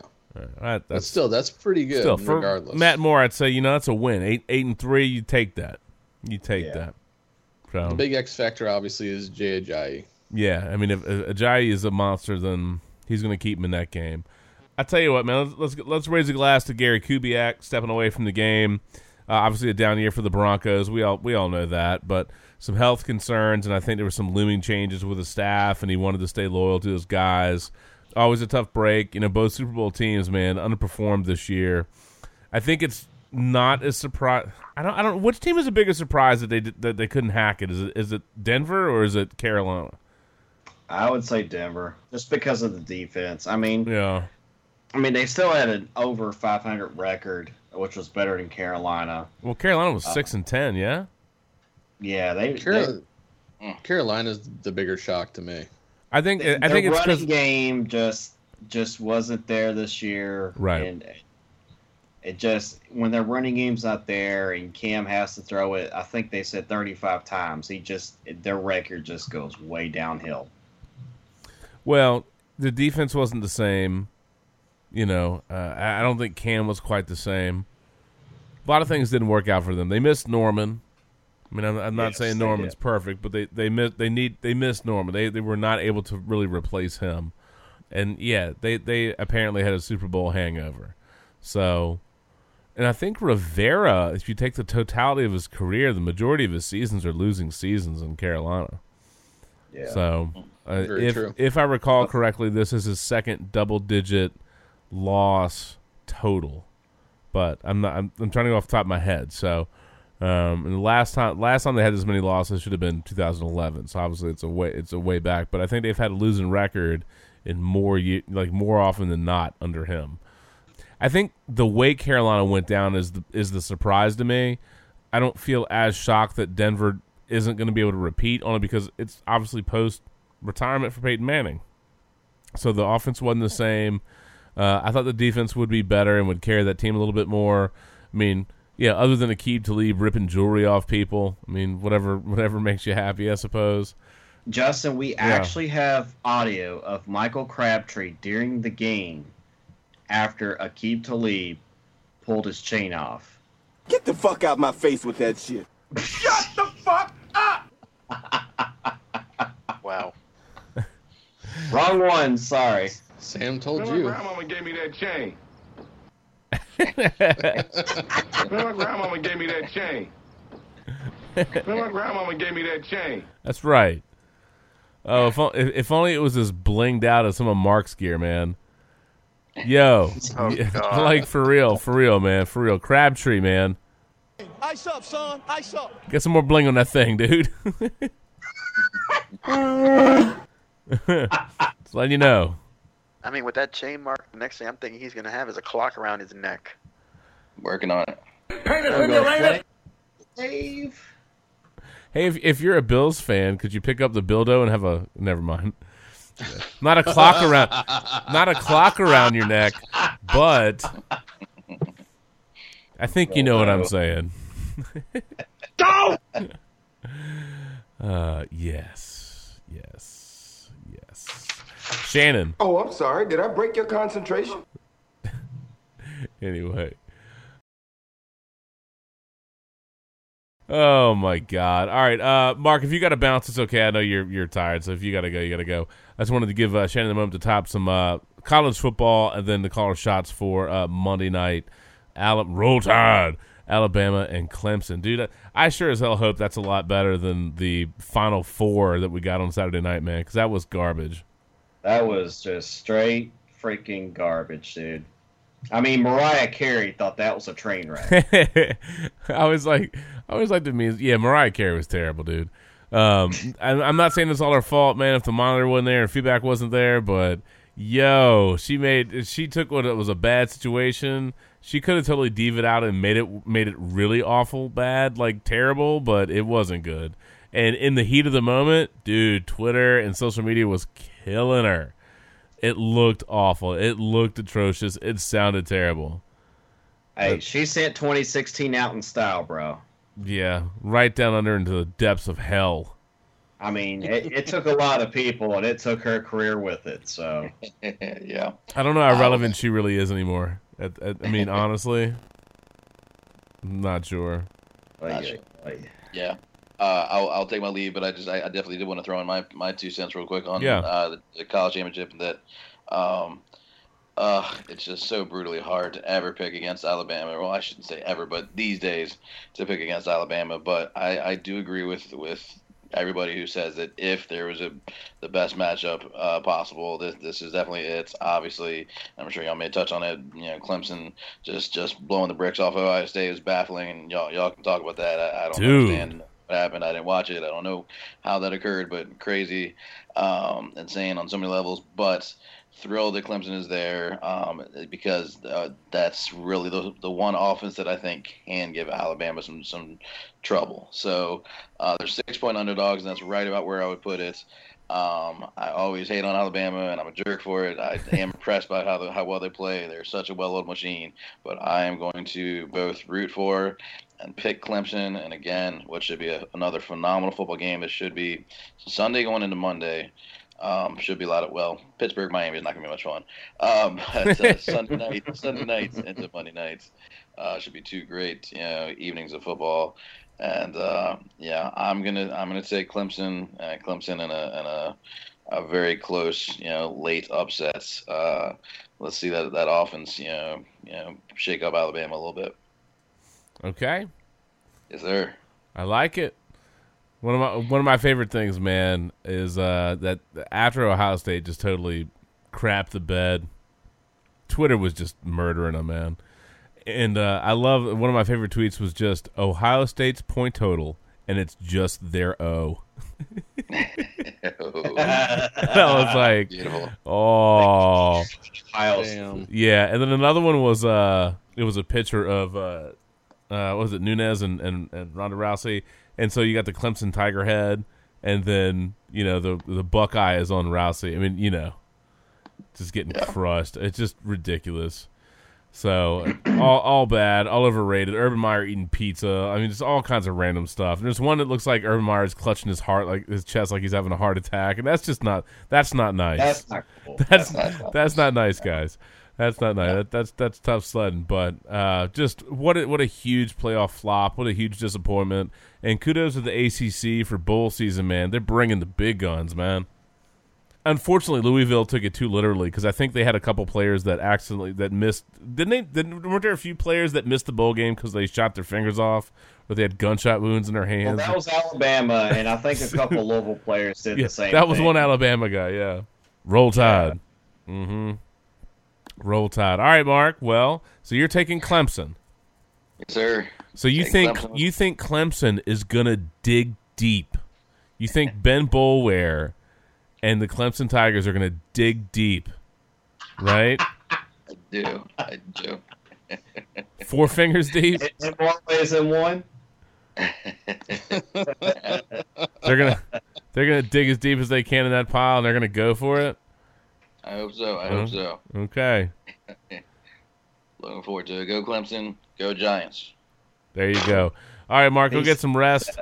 Enjoy your Super Bowl hat. Woo! Thank you. I will. Peace. All right. Good night, sir. Peace. Okay. Shannon, where are you at on this Clemson Alabama game, man? Well, just like most people, I'm pretty shocked that this close to the championship game that Saban just told Kiffin to take off. You're talking with a true freshman quarterback all season long. You've been with Kiffin. You've leaned on him for coaching and all this and that, and then all of a sudden you get Steve Sarkisian coming in. Excuse me, he's going to be calling the plays. Assuming he's going to be calling the plays, maybe Saban ends up calling the offense. Who knows? Assuming he's sober. Well, for everything's sake, let's hope the man is sober. Joking wise, I get it. Trust me, none of us are sober right now, except for you, man. Yeah. Drank too much Pepsi. Too much Pepsi, man.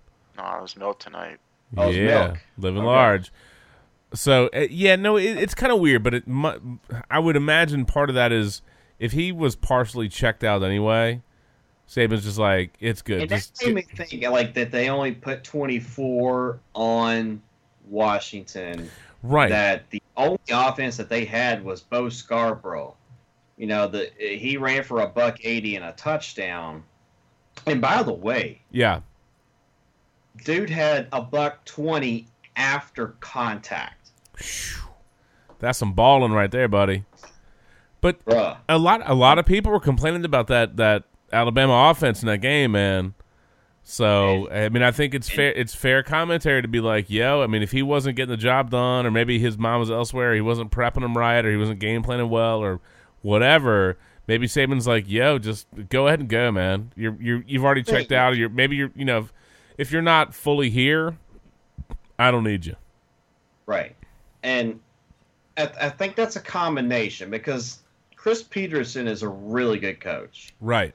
So you can't dump on Washington's defense just because you think Kiffin was out. I mean, they were legit. Chris Peterson is a legit coach. I mean, he had Boise State in a freaking conversation every year. Right. And they were outside the top five conferences. So I like Clemson to cover. But not win outright.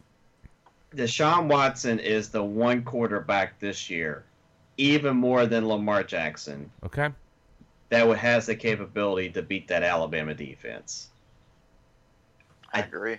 And a little bit of payback. A little bit of payback. And there is the payback. Mm-hmm.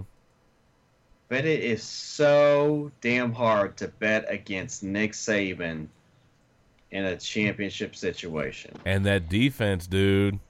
And the defense, man, just balling, man. What is it? 11 or 13 points a game that they're giving up. It's filthy. It's absolute. I don't have stats right in front of me, but I mean that defense is so ridiculously filthy. If Clemson is to have any chance in this game, they have to shut down Alabama's running game. Now, see, I told you they got to dig deep. Remember, I meant to bring this up before Mark left, but you remember how he was talking about, well, he is Pooh McClanahan, but remember how Mark was talking about that show, Rectify? Yeah. Yeah, see, if the Clemson Tigers were watching that, it would be Rectumfy. You know what I mean? Nice. Know what I'm saying? Know what I'm saying? Yeah. Anyway. I want to take Clemson. I would love to see them win. I would love to see Deshaun Watson win a national championship. I really would. I just, with that Alabama team, it is so hard to bet against Nick Saban. It really. And that's exactly what I'm doing. What, betting against Saban? Yeah. I think Clemson's going to pull it off. All right, cool. It's just something, and I think, like Shannon said at the beginning, the fact that this kid's been with Kiffin all season, they didn't put that many points up against Washington. So it makes you – I'm not taking anything away from their defense. Yeah. But I think people are kind of underselling Clemson's defense too. They're legit. They're not Alabama legit, but they're legit. It's going to be a low-scoring maybe a 20-17 game. Something Yeah, like that. this will not be 45-40 this year. Oh God, no. No. It will not be 45-40 this year. Okay. It will be, take the under. It's at 50.5. I would take the under. And I think you're looking at a 24-21, 27-21 type game. Right. Yeah, that score ain't hitting. Neither one of them are going to hit 30 this time. I don't think so. I want Clemson to win very badly. However, reluctantly, I'm going to take Alabama. You're just taking Bama. Matt's going Clemson. Randy, who are you taking, man? Clemson. I'll take Bama just because it's hard to bet against Saban. No, I understand. Randy, where are you throwing your hat in the ring on this thing? I mean, normally I don't follow college football, but that's so okay. much. I mean, just pick a team. I've always known that Bama's been a big powerhouse, and obviously with Syracuse and the ACC, I've witnessed what Clemson is all about. Yeah. And you are right, Matt. Clemson's defense is pretty good. They are really good at finding balls, after all. Dude, Randy is all over the balls today. Yes. Yeah. What is up with that? That's nothing new. Really? You said balls. But overall, I'm going to have to go with the experienced coach in terms of actually getting to the title event, so to speak.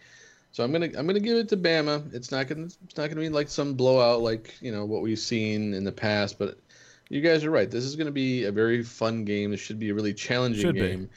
And I think what Bama's gonna try to do is probably grind the clock out and try to keep it away from Deshaun Watson.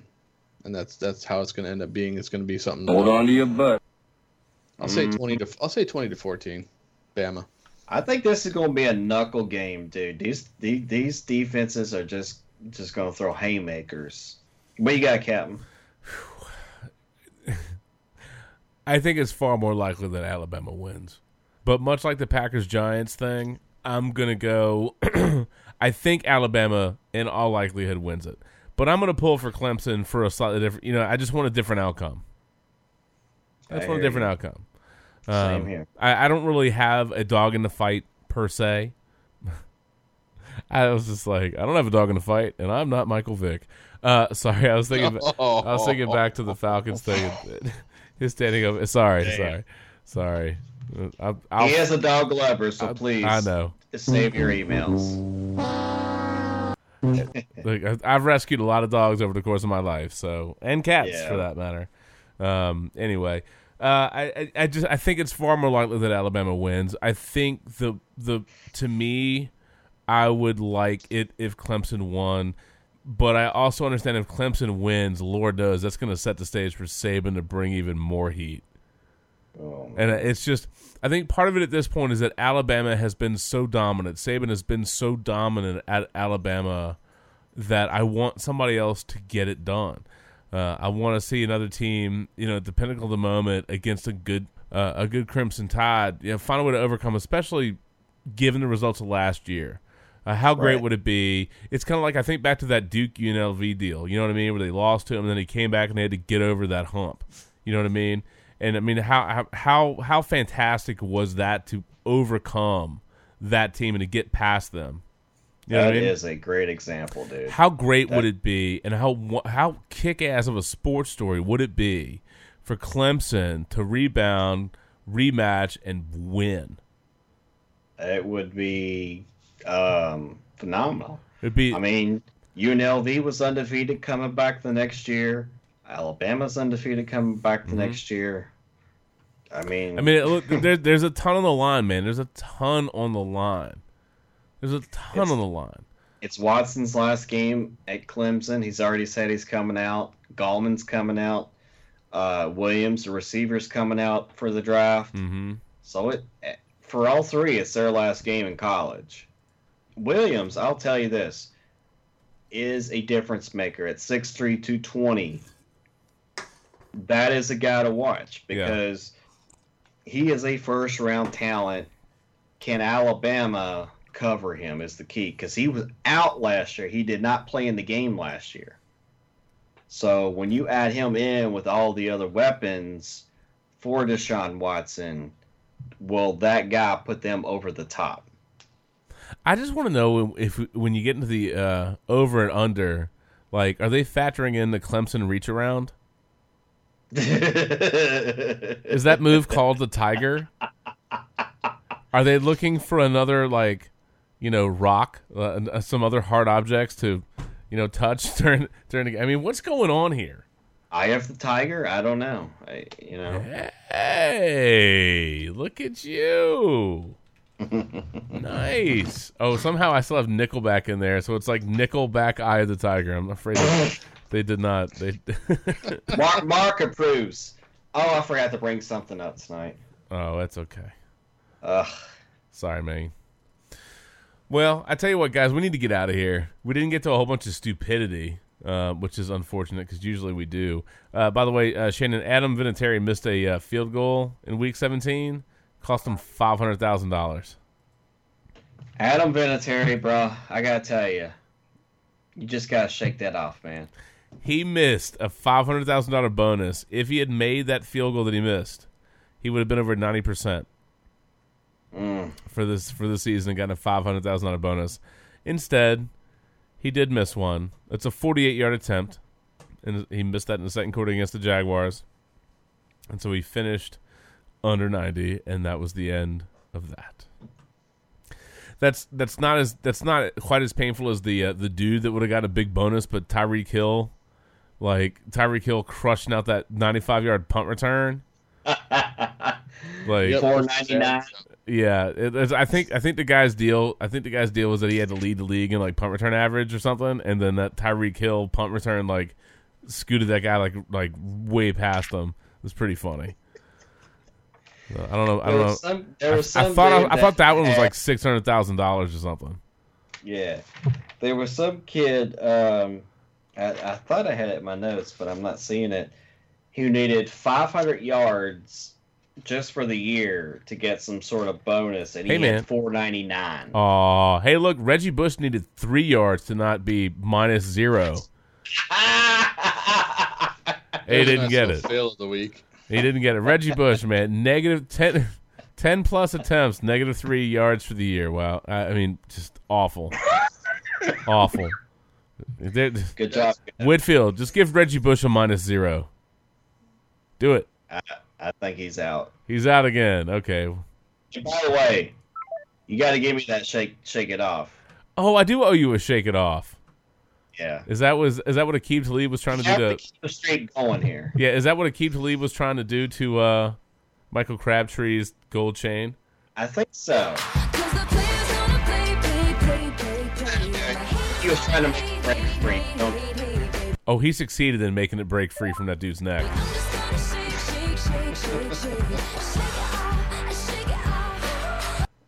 Shannon.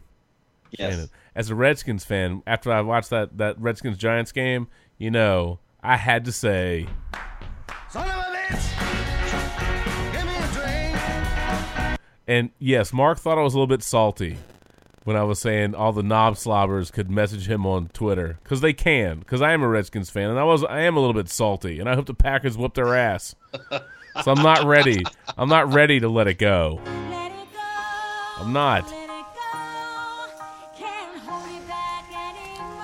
Like we said last week, we were the Golden Girls. We were the Golden Girls. You're Pooh McClanahan.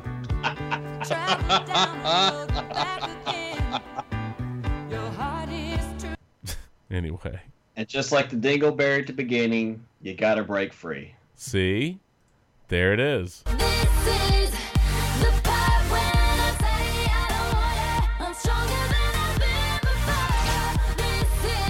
This video still makes no damn sense.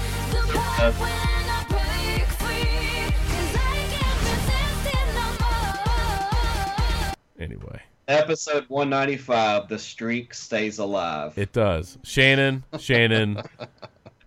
you, my friend, you will not let those songs die. This one's for you.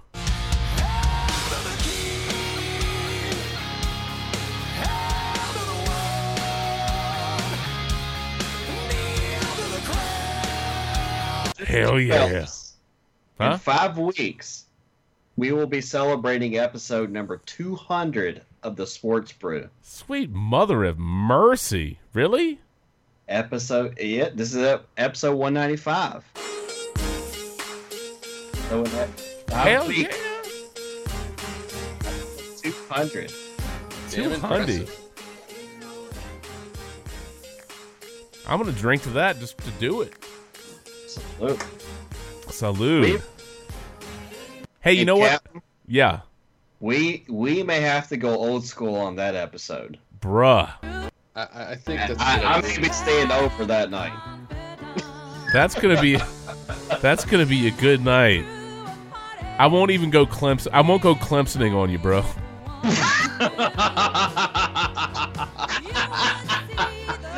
That would be a tad bit awkward. I appreciate that. I don't know how much we'd have to drink to do that to each other. I don't think we have the tolerance anymore. Bruh, it would have to be like a lot. It may have to be like National Tequila Night at that point. I don't know. Oh man! Oh, there's another Golden Girls thing there. There you go. Oh my God, Clemsoning. Yeah, there you go. Clemsoning takes on a new meaning. Yes, it does. Yes. Yes. By the way, there is a certain player I'd like to give some credit to. Is it Frank Gore? Yes, it is. See, look at that. Lucky guess. And I meant to bring him up earlier. You're right.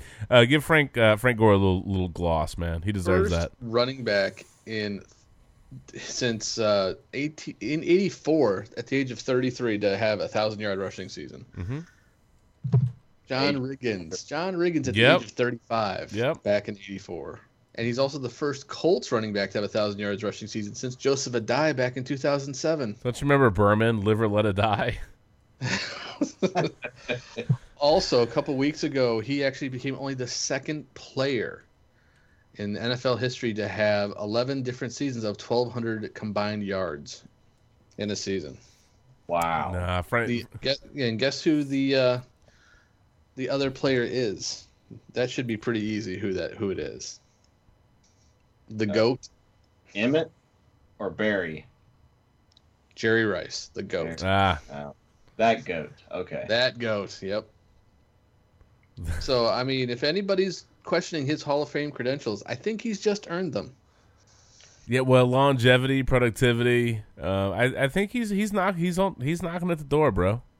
All he has to do to finish this off, to finish strong at the back end of his career, is just go Clemsoning. Penis in your anus! And he's gonna be set. And what about the wiener? My God, you're greasy. Give me a call. Obviously, we also had the Hall of Fame finalists announced. Yeah. So that should be interesting to see who gets voted in. Joe Jacoby's going to get screwed again. Absolutely. Clemsoning. Great ass! I mean, you've got, Frank Gore with that great season, and of course retiring. we glossed up Steve Smith Sr., one of our favorites. But for me as a Colts fan, Robert Mathis, who also was hanging it up, ended up getting a strip sack in his final game, which is kind of it's fitting. It's fitting for him. I think he actually moved a half sack ahead of Dwight Freeney all time. That's impressive. Which is kind of funny in a way that he moved ahead of Freeney. But, having those two on the field at the same time, you just knew one of them was going to get to the quarterback at some point. Oh, yeah.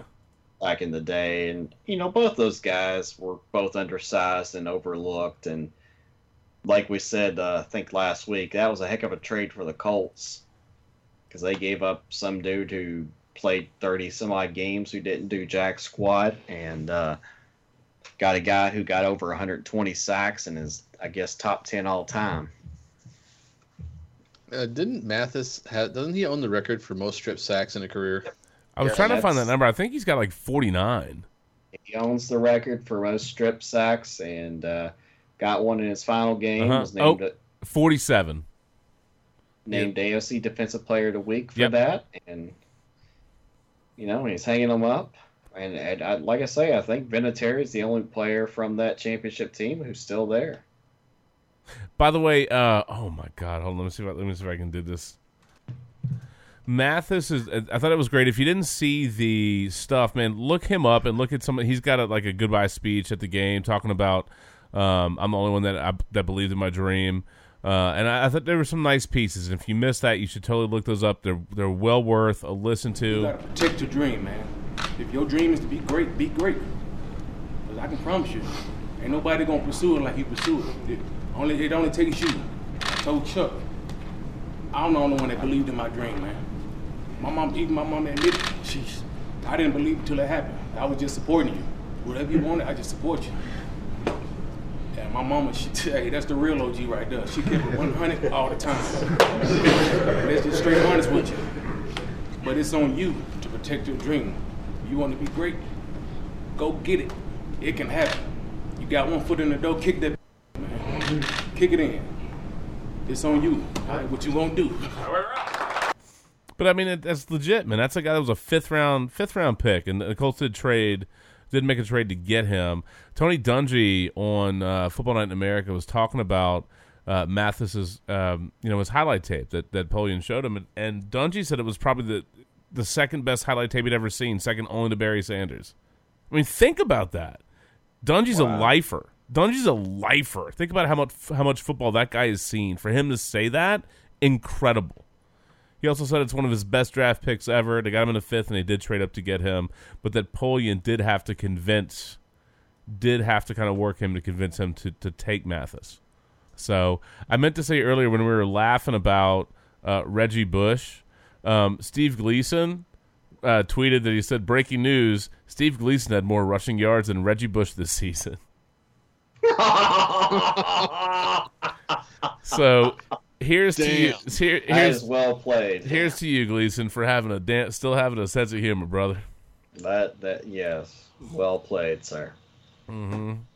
And honestly, Reggie Bush would have nothing bad to say about that because I mean, what Steve's fighting, man, that's a great sense of humor to have. Well, they were teammates earlier, and obviously in Bush's career, yeah. So. I thought that was cool. I was trying to find that. I wanted to have the right line on that. But, yeah, man, kudos to Robert Mathis. Salute. Enjoy your retirement.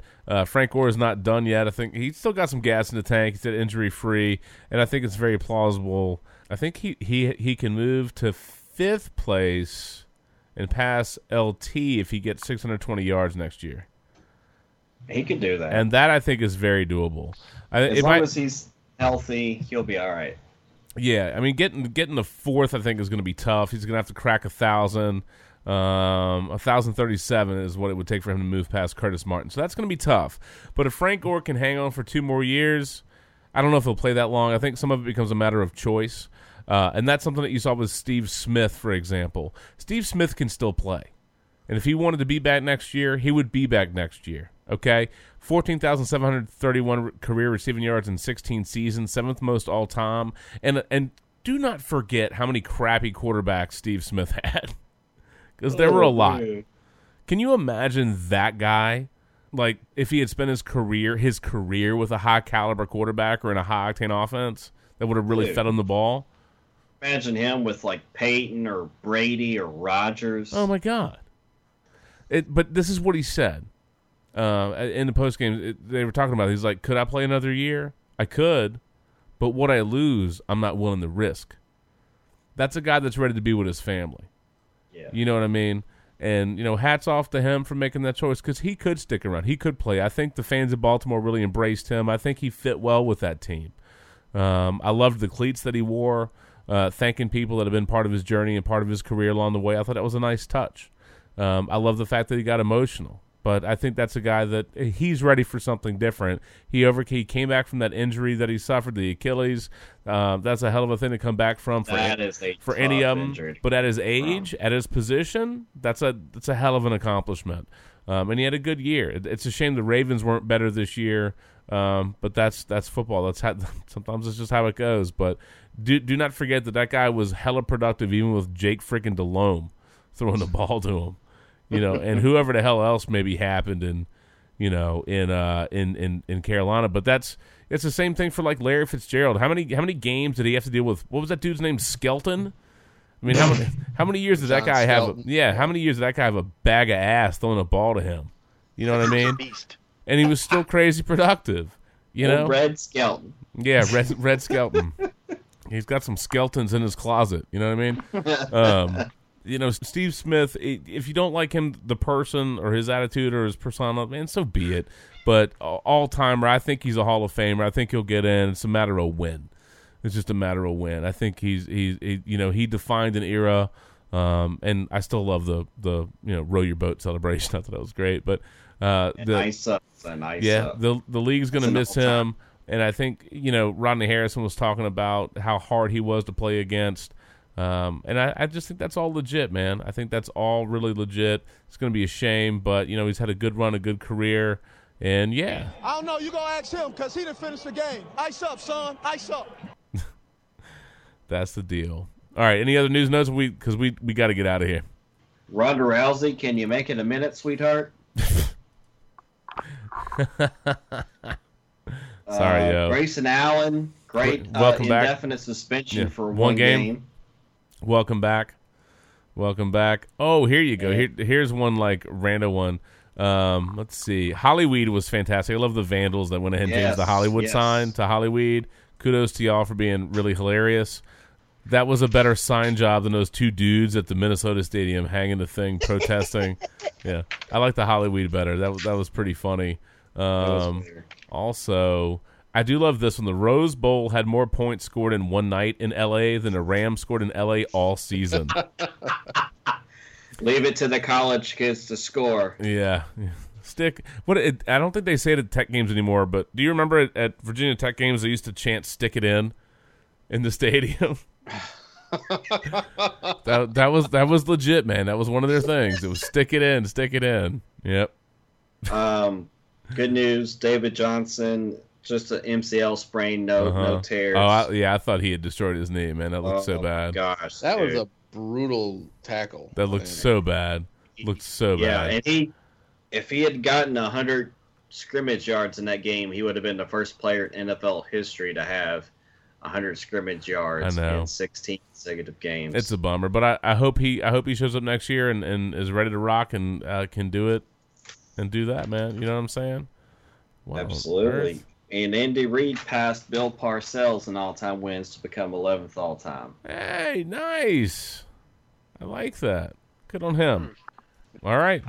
I'm out of notes. You're out of notes? Well, thanks for batting cleanup at the end there. Also, Shannon, you went Clemsoning because you were digging deep for notes on Andy Reid. I appreciate that. Trying to help a brother out, yeah. I know. Of course you were. No, we're not going Susan Boyle. I don't think I can talk about Clemsoning and people nut cutting time and ass grabbing to Susan Boyle. Can we? I just don't know that works. I can't do it. Pooh McClanahan might be able to do it.